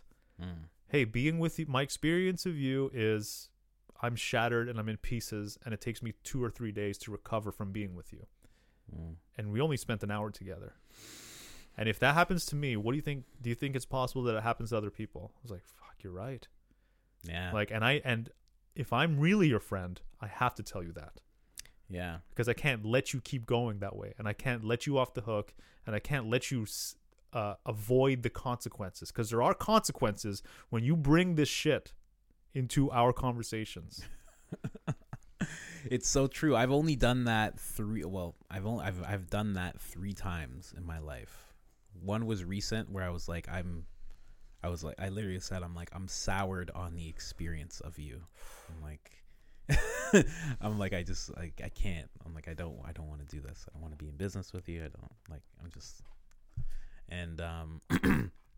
And also another friend did the same thing with that friend as well. So it was like, hopefully they get it more now. And then I had to do it with another longtime friend, where I was like, I just don't want to, it was like a breakup. You're essentially I don't want to do this. Hey friend, FYI, I will not water those seeds for you. Yeah, exactly. I'm not going to continue to nurture those seeds. Yeah, exactly. That's exactly what it was. It was, and it's tough, but like you said, it is good, because then they start to know the things they don't know. Yeah. And then they can start to ask the questions that they need to ask in order to change. And if you don't, and if you don't do it for you, do it for everyone else. Because what does it cost other people, even the people in the future that you don't even know yet? What does it cost them for you to continue to have this kind of environment? Yeah. Does it prevent you from making an impact on that person's life? Does it prevent you from making a profound difference in many people's lives? Does it prevent you from being fully present for the people and the things that matter to you? Because if it costs them, maybe that'll motivate you. Maybe you'll realize, oh, wow, I can't bring this stuff home. Yeah. I can't bring this into my relationship. I can't bring this into my work. Yeah. Because I'm shattered after being with this person, I perform at a lower level. I can't think clearly. I feel heavy. I can't stop thinking about them and worrying about them. And I can't serve. And I can't contribute. And I can't create. Yeah. And now what happens? Now every human being, now you are there. Everyone, it's important for all of us to feel useful. Like we can make a contribution, and you're not useful, and you can't make the contribution if you've been dimmed in that way. Yeah. So true. So true. I like the road we're going down here. Do you want to talk about coaching? This was coaching. Well, I know you wanted to talk about the coaching. This is like coaching 101. Okay. Well, you know what? That's what really, that's what it is. Yeah, man. That's yeah, it's so true. I like I want to talk about coaching, but I do love providing value to the audience, and I know that if I was working my night shift job in the grocery store that I fucking hated. I hated that job. It was so grueling. And I was listening to this, I'd be like this would actually like help me. This would uplift me. So like as much as I want to talk about the things that I want to talk about, I love having to have that conversation, and because I know that's going to help somebody. And that's what the goal is. I don't like to make it contrived or anything, but like that is what the goal is, to like help people who are in those situations that want to get out and don't even know that there's a means to do so. And I think that conversation helped a lot. That's all it takes, right? Yeah. I mean, some people don't know that there's a seed inside of them that needs this kind of nourishment. Yeah. And if you can open up the eyes and the ears and the hearts of people just by even one insight, and it nourishes that seed, and they awaken to it, they're like, oh, wow, there is something inside of me that wants more. Yeah. That wants more purpose, more meaning. Yeah. I got to that point, actually. My friend Hank, and sorry to cut you off there. No. My friend Hank actually got me a job at Kudo.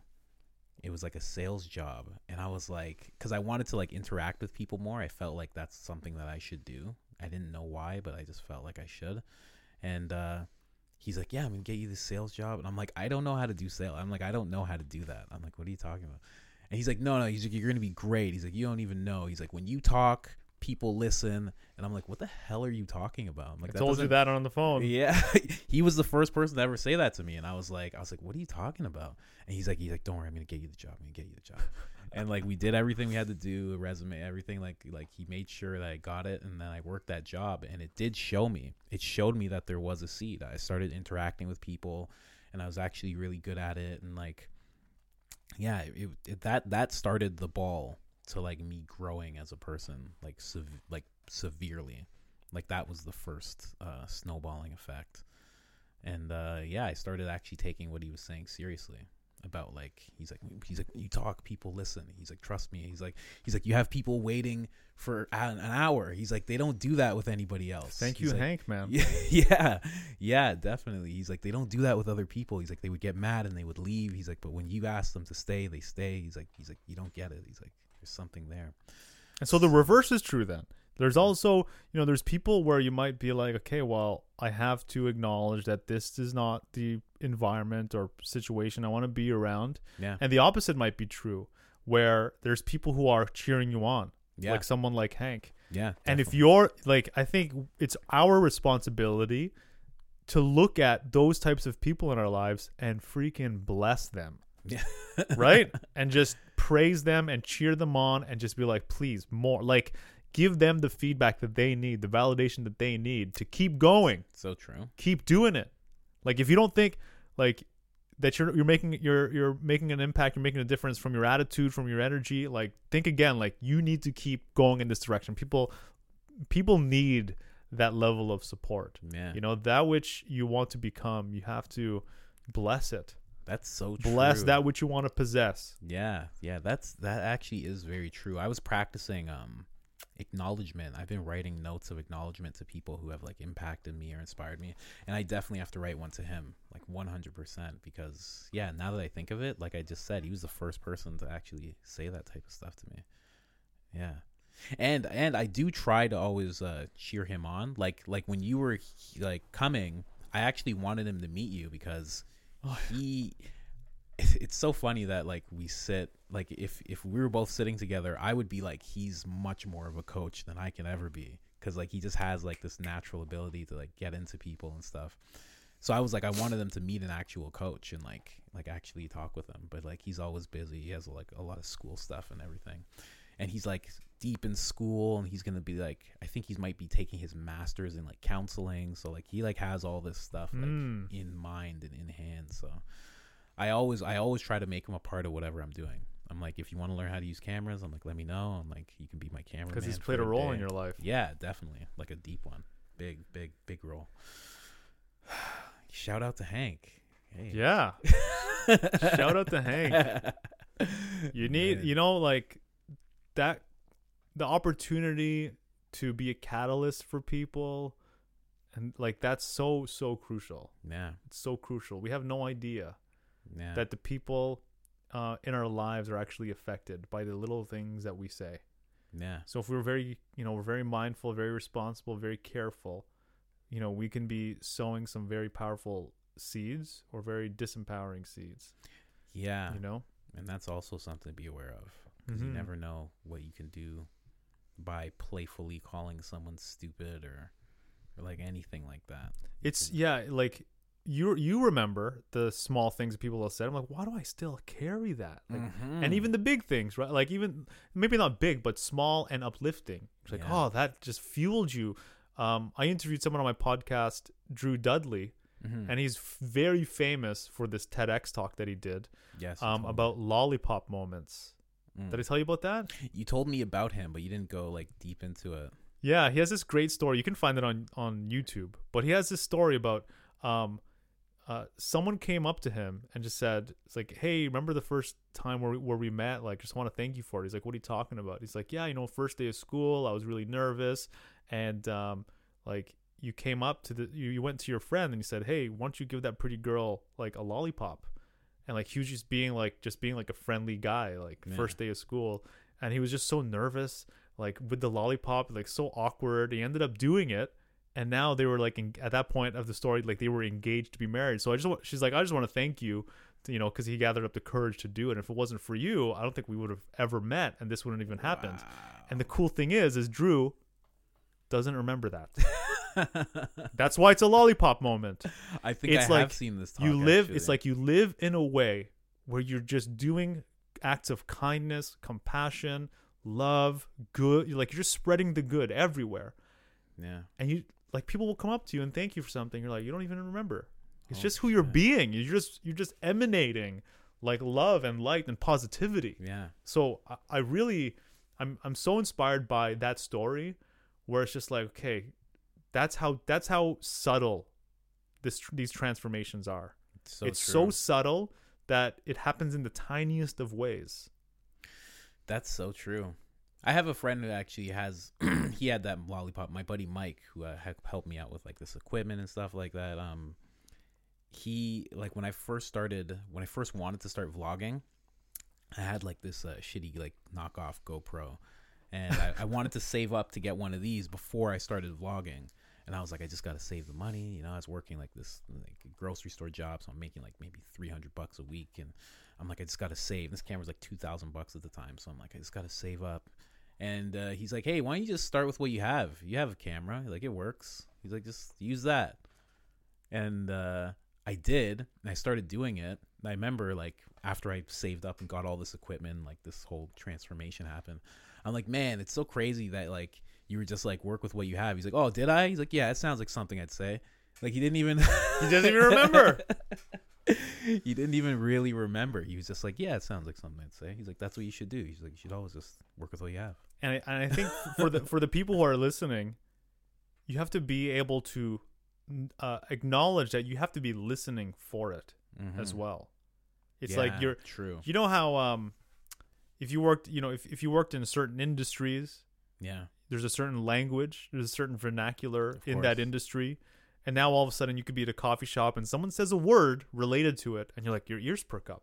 Yeah, because it's just there. You're automatically. You don't have to try. Man. You're just automatically listening for those things. That's very true. That's why it's so important that if you can allow yourself to shift what you're listening for these kinds of seeds, these kinds of lollipop moments, like, be listening for it. You know, I remember there was one time I was at a coffee shop and just a woman was just like, hey, can I sit beside you? And I said, sure. I'm like, yeah, no problem. And I said, how are you? Like, not even like, it's like, hey, how are you? Like, just like I just felt different. I just felt like being so present. And it was almost just the way I said it. Mm-hmm. I'm like, hey, how are you? Like, really wanting to know. Yeah. And she talked to me for 45 minutes about everything, about the relationship that ended, about the career that she's changing, about like tears. She's like, I can't believe I'm telling all this stuff to a stranger. Wow. But like, you can just do it in such a tiny way. And this person came to one of my workshops and she became a client. Wow. And that was not even something, that's not what I'm looking for. Yeah. But I'm just like, you just become perceptive. You look at the person who's you're paying your bill at the grocery store. Just pay attention to them for a moment. Yeah. Right. Just like you share this moment and you will never get it back. Like this person in front of you is the most important person. This is the most important moment in the entire universe, because this is it. This is all there is. So treat them that way. How are you? Yeah. So true. So true. I saw a meme once. It said, treat everybody like they have a sign that says, I am important on them. It's it's really true. Really true. Even just doing what you did, that's gonna, she's gonna do that for someone else, because she's gonna know like it's gonna pay forward. I'm sure it has. Like, she's become a client. I'm sure she's learned so much and like done so much, but like those things, they snowball, those good things. Because now I try to do that. Like after Hank did that for me, I try to do that for other people. I'll try and see things in people that and because you think that they know. Yeah. Like a lot of people, like you're like, oh, you have a presence. And you think that I would know that because I'm around me all the time. But like, I don't know that. I didn't actually know that. So when someone says that, you're like, oh, wow, I have this. And like, people tell you all these different things. And like, if you can see something in somebody, like, it's always great to tell them the good things, maybe the bad things, depending on the relationship you have with them. But if you see that good thing in them, like, you should let them know, because they probably don't see it. Mm-hmm. Mm-hmm. Like they're a lot more likely that they don't see it than they do. Well, I think we're all so much more present to and consumed with the things that agitate us, that create stress or worry or fear or doubt or confusion. We're so aware of that. And we can see it clearly. We're like, hey, Colin, like, what scares you the most? And like, what are you stressed out about? What are you worried about? Oh, it's right there. Like, you can access it. It's at hand. It's such, I thought of it as you were saying. It's at hand. But the way the universe works is that who you are as the gift that you are is hidden in the eyes of other people.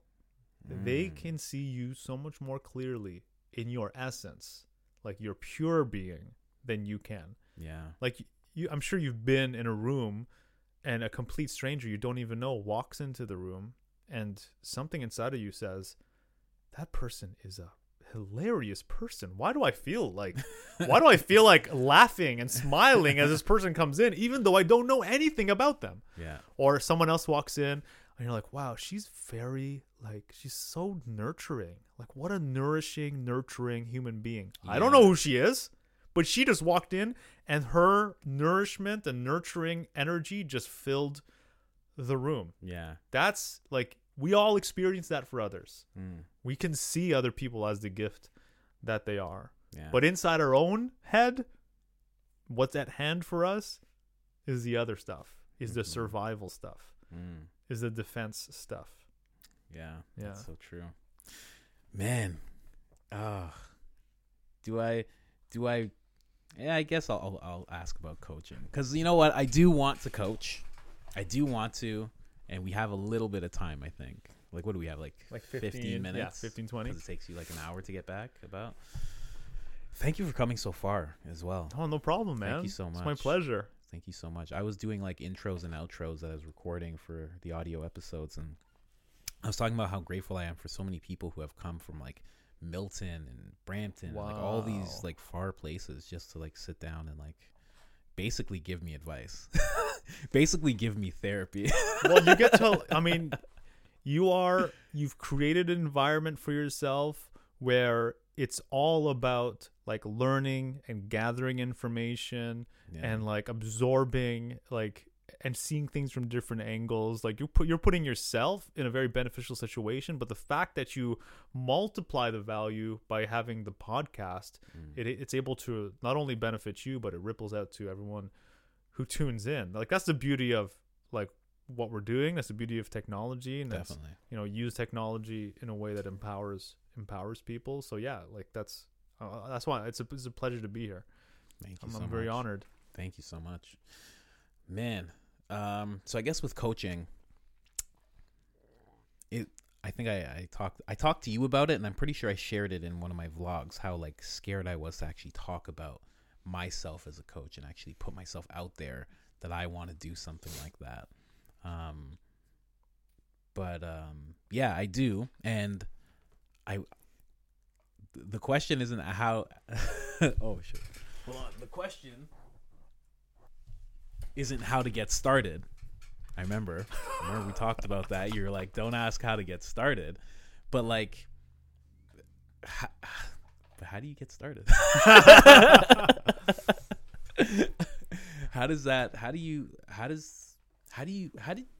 Because you told me, you were like, you just got on Facebook after you hit that whole story that you told me. You just hopped on Facebook and you're like, I am offering these services now, and like you just went at it. Yeah. And like, was that the actual, like, that's how you started, and like from there it was just a go? Well, like I said, I did some mentoring before course, that, of like course, about maybe a year and a half before that moment. So how do you become a coach? I think that you can feel intuitively. There's a seed inside of you that yearns to support people, to guide people. Yeah. Like you kind of, there's a whisper of it. So you kind of have that sense. You don't know exactly what it is and which way it's going to go and how it's going to express itself, but it's like you can know deep down, if you're going to be a coach, or if you're thinking, should I be a coach, you have to tune into yourself deep down and think, or like just feel and listen what it is that the universe is trying to tell you, what your body, what your soul is trying to tell you. And so for me, it's all, and for the clients that I work with who are coaches and coaches that I've trained, it kind of just shows up. It shows up like, wow, I really feel like I can see what's possible for other people. Yeah. And when I'm with people and I'm speaking to them in a way where I'm committed to who they can be, that uplifts them, that empowers them. Yeah. And if there's any ounce of you that resonates with that, then it's likely that you're like, you being in a role of teacher, guide, coach, like it's there. Yeah. Yeah. Yeah, definitely. I've definitely felt that and do feel that. Like I told you, it's usually like when I'm helping my friends, because that's like when it comes out the most, because like I don't have any clients that I do that with. But yeah, it always comes out with like friends where I'm like, man, I just want to guide this person and like help this person to become better. And I find that with most people that I like encounter, that I'll be like, man, if this person would just listen to me for like 6 months, like, cause like I could see so much of them, like, yeah. So it's a hard thing to, I'm about to say it's a hard thing to start doing, but I know it's not, because I know before I started touching these cameras, I was a night shift worker at a grocery store. So, and like now I'm doing all this, right? So like, I know it's all now look possible. at your environment. Yeah, right. You just have to like kind of, I guess you just kind of, how does one go from, and I kind of know the answer, but I do want to talk about it for the audience. Like, how does one go from like you were working, you did some mentoring, but you weren't in the space of like coaching, like where that was like the thing you did. And like, how did you make that shift? Not just the initial, like, this is what I do now, but like setting that environment, I guess you could say, like we just touched on here. You have to announce You have to declare Mm. that you're a coach. True. You know, like everyone knows what the Declaration of Independence is. Of course. And if you go back to that time and you're looking at these group of individuals who said, we're independent now, by the way, like we're a separate state from the United Kingdom, you'd be like, what? That's insane. Like that doesn't, what? Like you are absolutely crazy. But they made a declaration of a possibility, and they were committed to it, and they were actually who they were being. They were coming from that declaration, and they lived it out based on that declaration. At some point, someone declared slavery is wrong. You shouldn't own human beings. Yeah. If you look at the people around them, people will be like, "You're crazy. Humans have been doing this for thousands of years. What do you mean?" Yeah. You like what? Like how? Like that makes no. But like a group of people declared that this is wrong, and this shouldn't be, and they all were so committed to that they brought that vision forward. If you look at the life that we get to live, and all the things that we're the beneficiaries of all the people who've risked themselves and their lives to make bold, very bold declarations of what was possible for the being of human beings. And they lived into those possibilities, and they worked as if those were already here. Because of course it was, because like the seed was in them. Hey, independence. Hey, every human being has rights. Like they were coming from that. And so they enacted it. They expressed it. And then more and more people tuned in to the conversation and are like, you know what? Yeah, that is how it should. That is what's healthy. That is what's wholesome. That is what's good for all of us. Yeah. People saw it, and then they moved it forward. So when it comes to like whatever career, like coaching, you have to. You might not even imagine. You can't even. It seems unthinkable. Seems insane, maybe for some people, but you have to declare it. I declare the possibility of being a life coach, helping people transform their lives. Yeah. Speaking to them, being in conversations that deepen their self-awareness, that guide them towards personal transformation, personal empowerment. I declare that possibility. And then you have to act like if someone was following you around day in and day out, are you being a coach? Yeah. Are you being the type of being who guides and supports people to self-empowerment, self-transformation, self-growth? Are you being that kind of person? Yeah. If I followed you for 7 days, 24 hours a day, is that what I would see? A demonstration of that? An example of that? Yeah. So you have to declare it, and then you be it. You come from that future, that possibility right now, and you be it. And then a coach isn't a coach until you have a client. So you have to have a client. Yeah. Right? Just like you need gas in the car when it's empty, just like when the fridge is empty, you have to get food. If you're a coach, client list is empty, you have to get a client.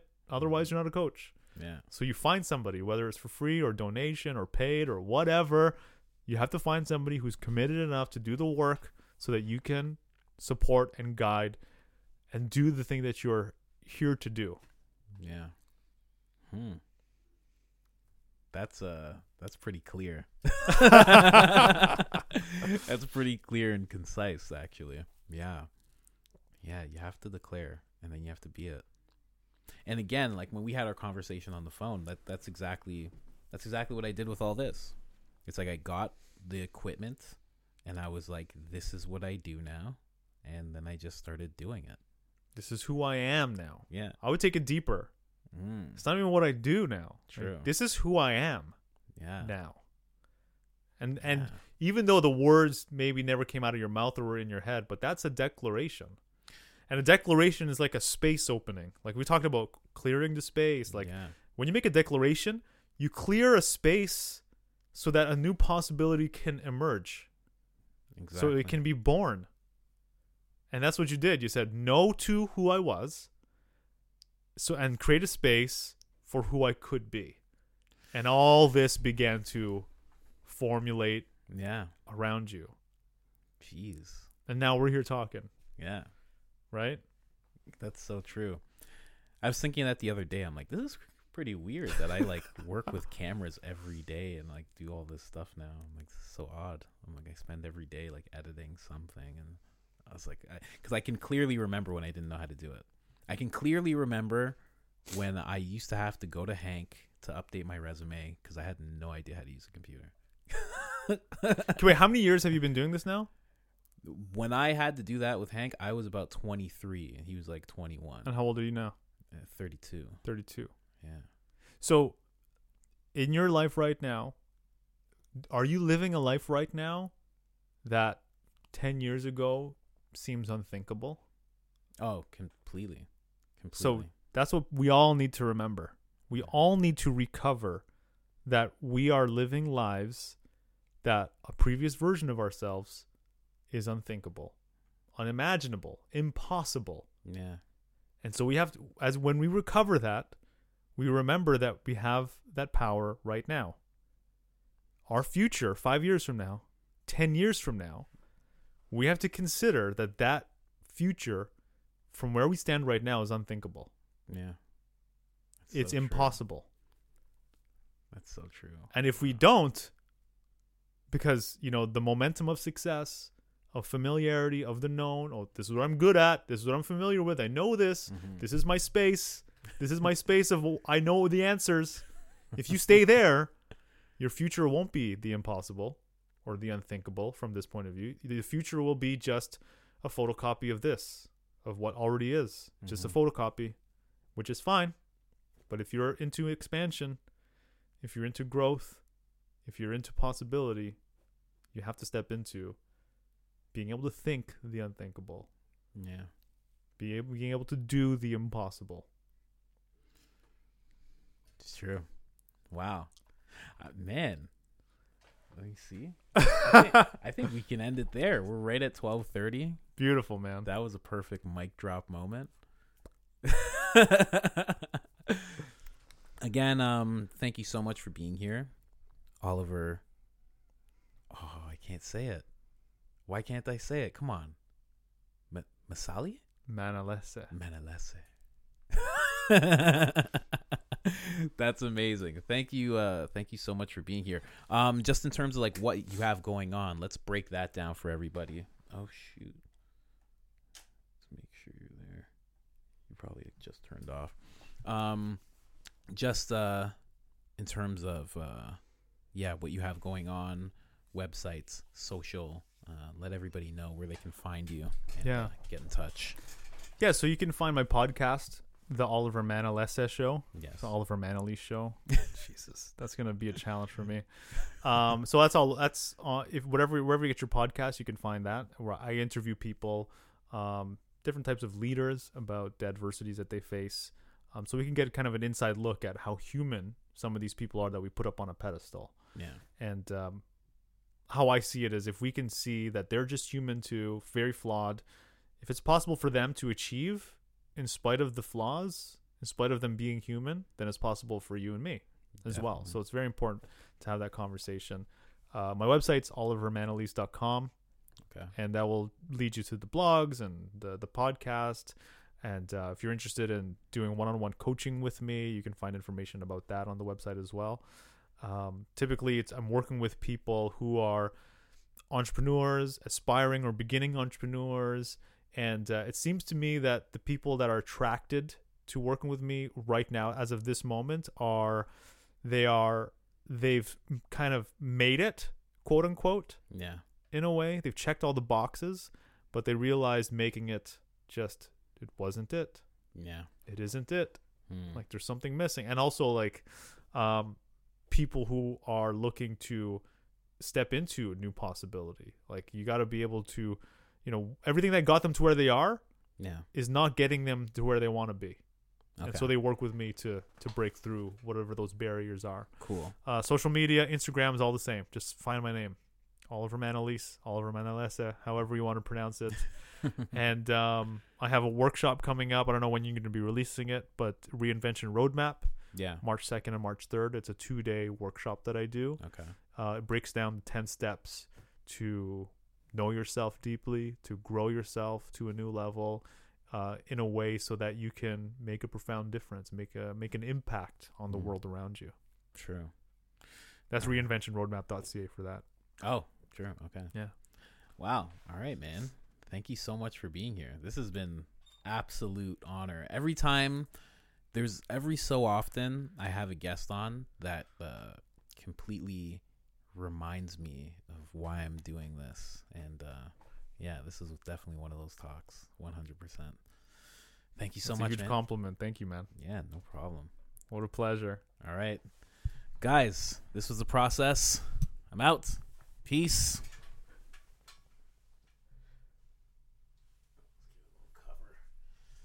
Man, thank you so much. Thank you, man. Thanks for the opportunity. Jeez. Oh, everything sounds different. Yeah.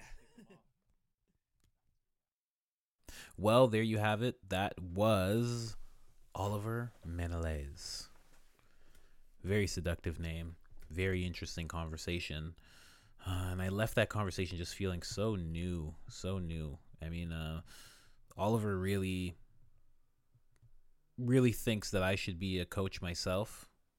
And I thought so too. I still do from time to time, but I don't know if I want to listen to everybody's problems. You know what I mean? You know what and maybe I even said it in the interview just now, but like the real thing about being a coach is watching people not do what you tell them to do. That would piss me off. Like nothing else. If I tell you to do something and then you just don't do it because you're just like, nah, and you're like, but let's fix me, I'd be like, oh fuck this guy. But yeah, but Oliver does it, and he actually loves it, man. He loves it, and he's really good at it. And check him out, olivermenelaes.com. Let me spell that out for you guys real quick. Okay, I'm not gonna front like I know how it's spelled right off the bat. I gotta go to his Instagram. It is Oliver, M as in Mike, ANALESE, Menelaes. His podcast is called The Oliver Menelaes Show. His website is olivermenelaes.com, and his Instagram, of course, is Oliver Menelaes. Go and check him out. I know he'd love to hear from you. Thank you guys so much. Like, subscribe, share, rate, review. Positivity gang only. I guess you could be negative too if you really want to, but why waste your time? Because I'm not going to read it once I see it's negative. You know, can I delete it? Let's look into that. I wouldn't though.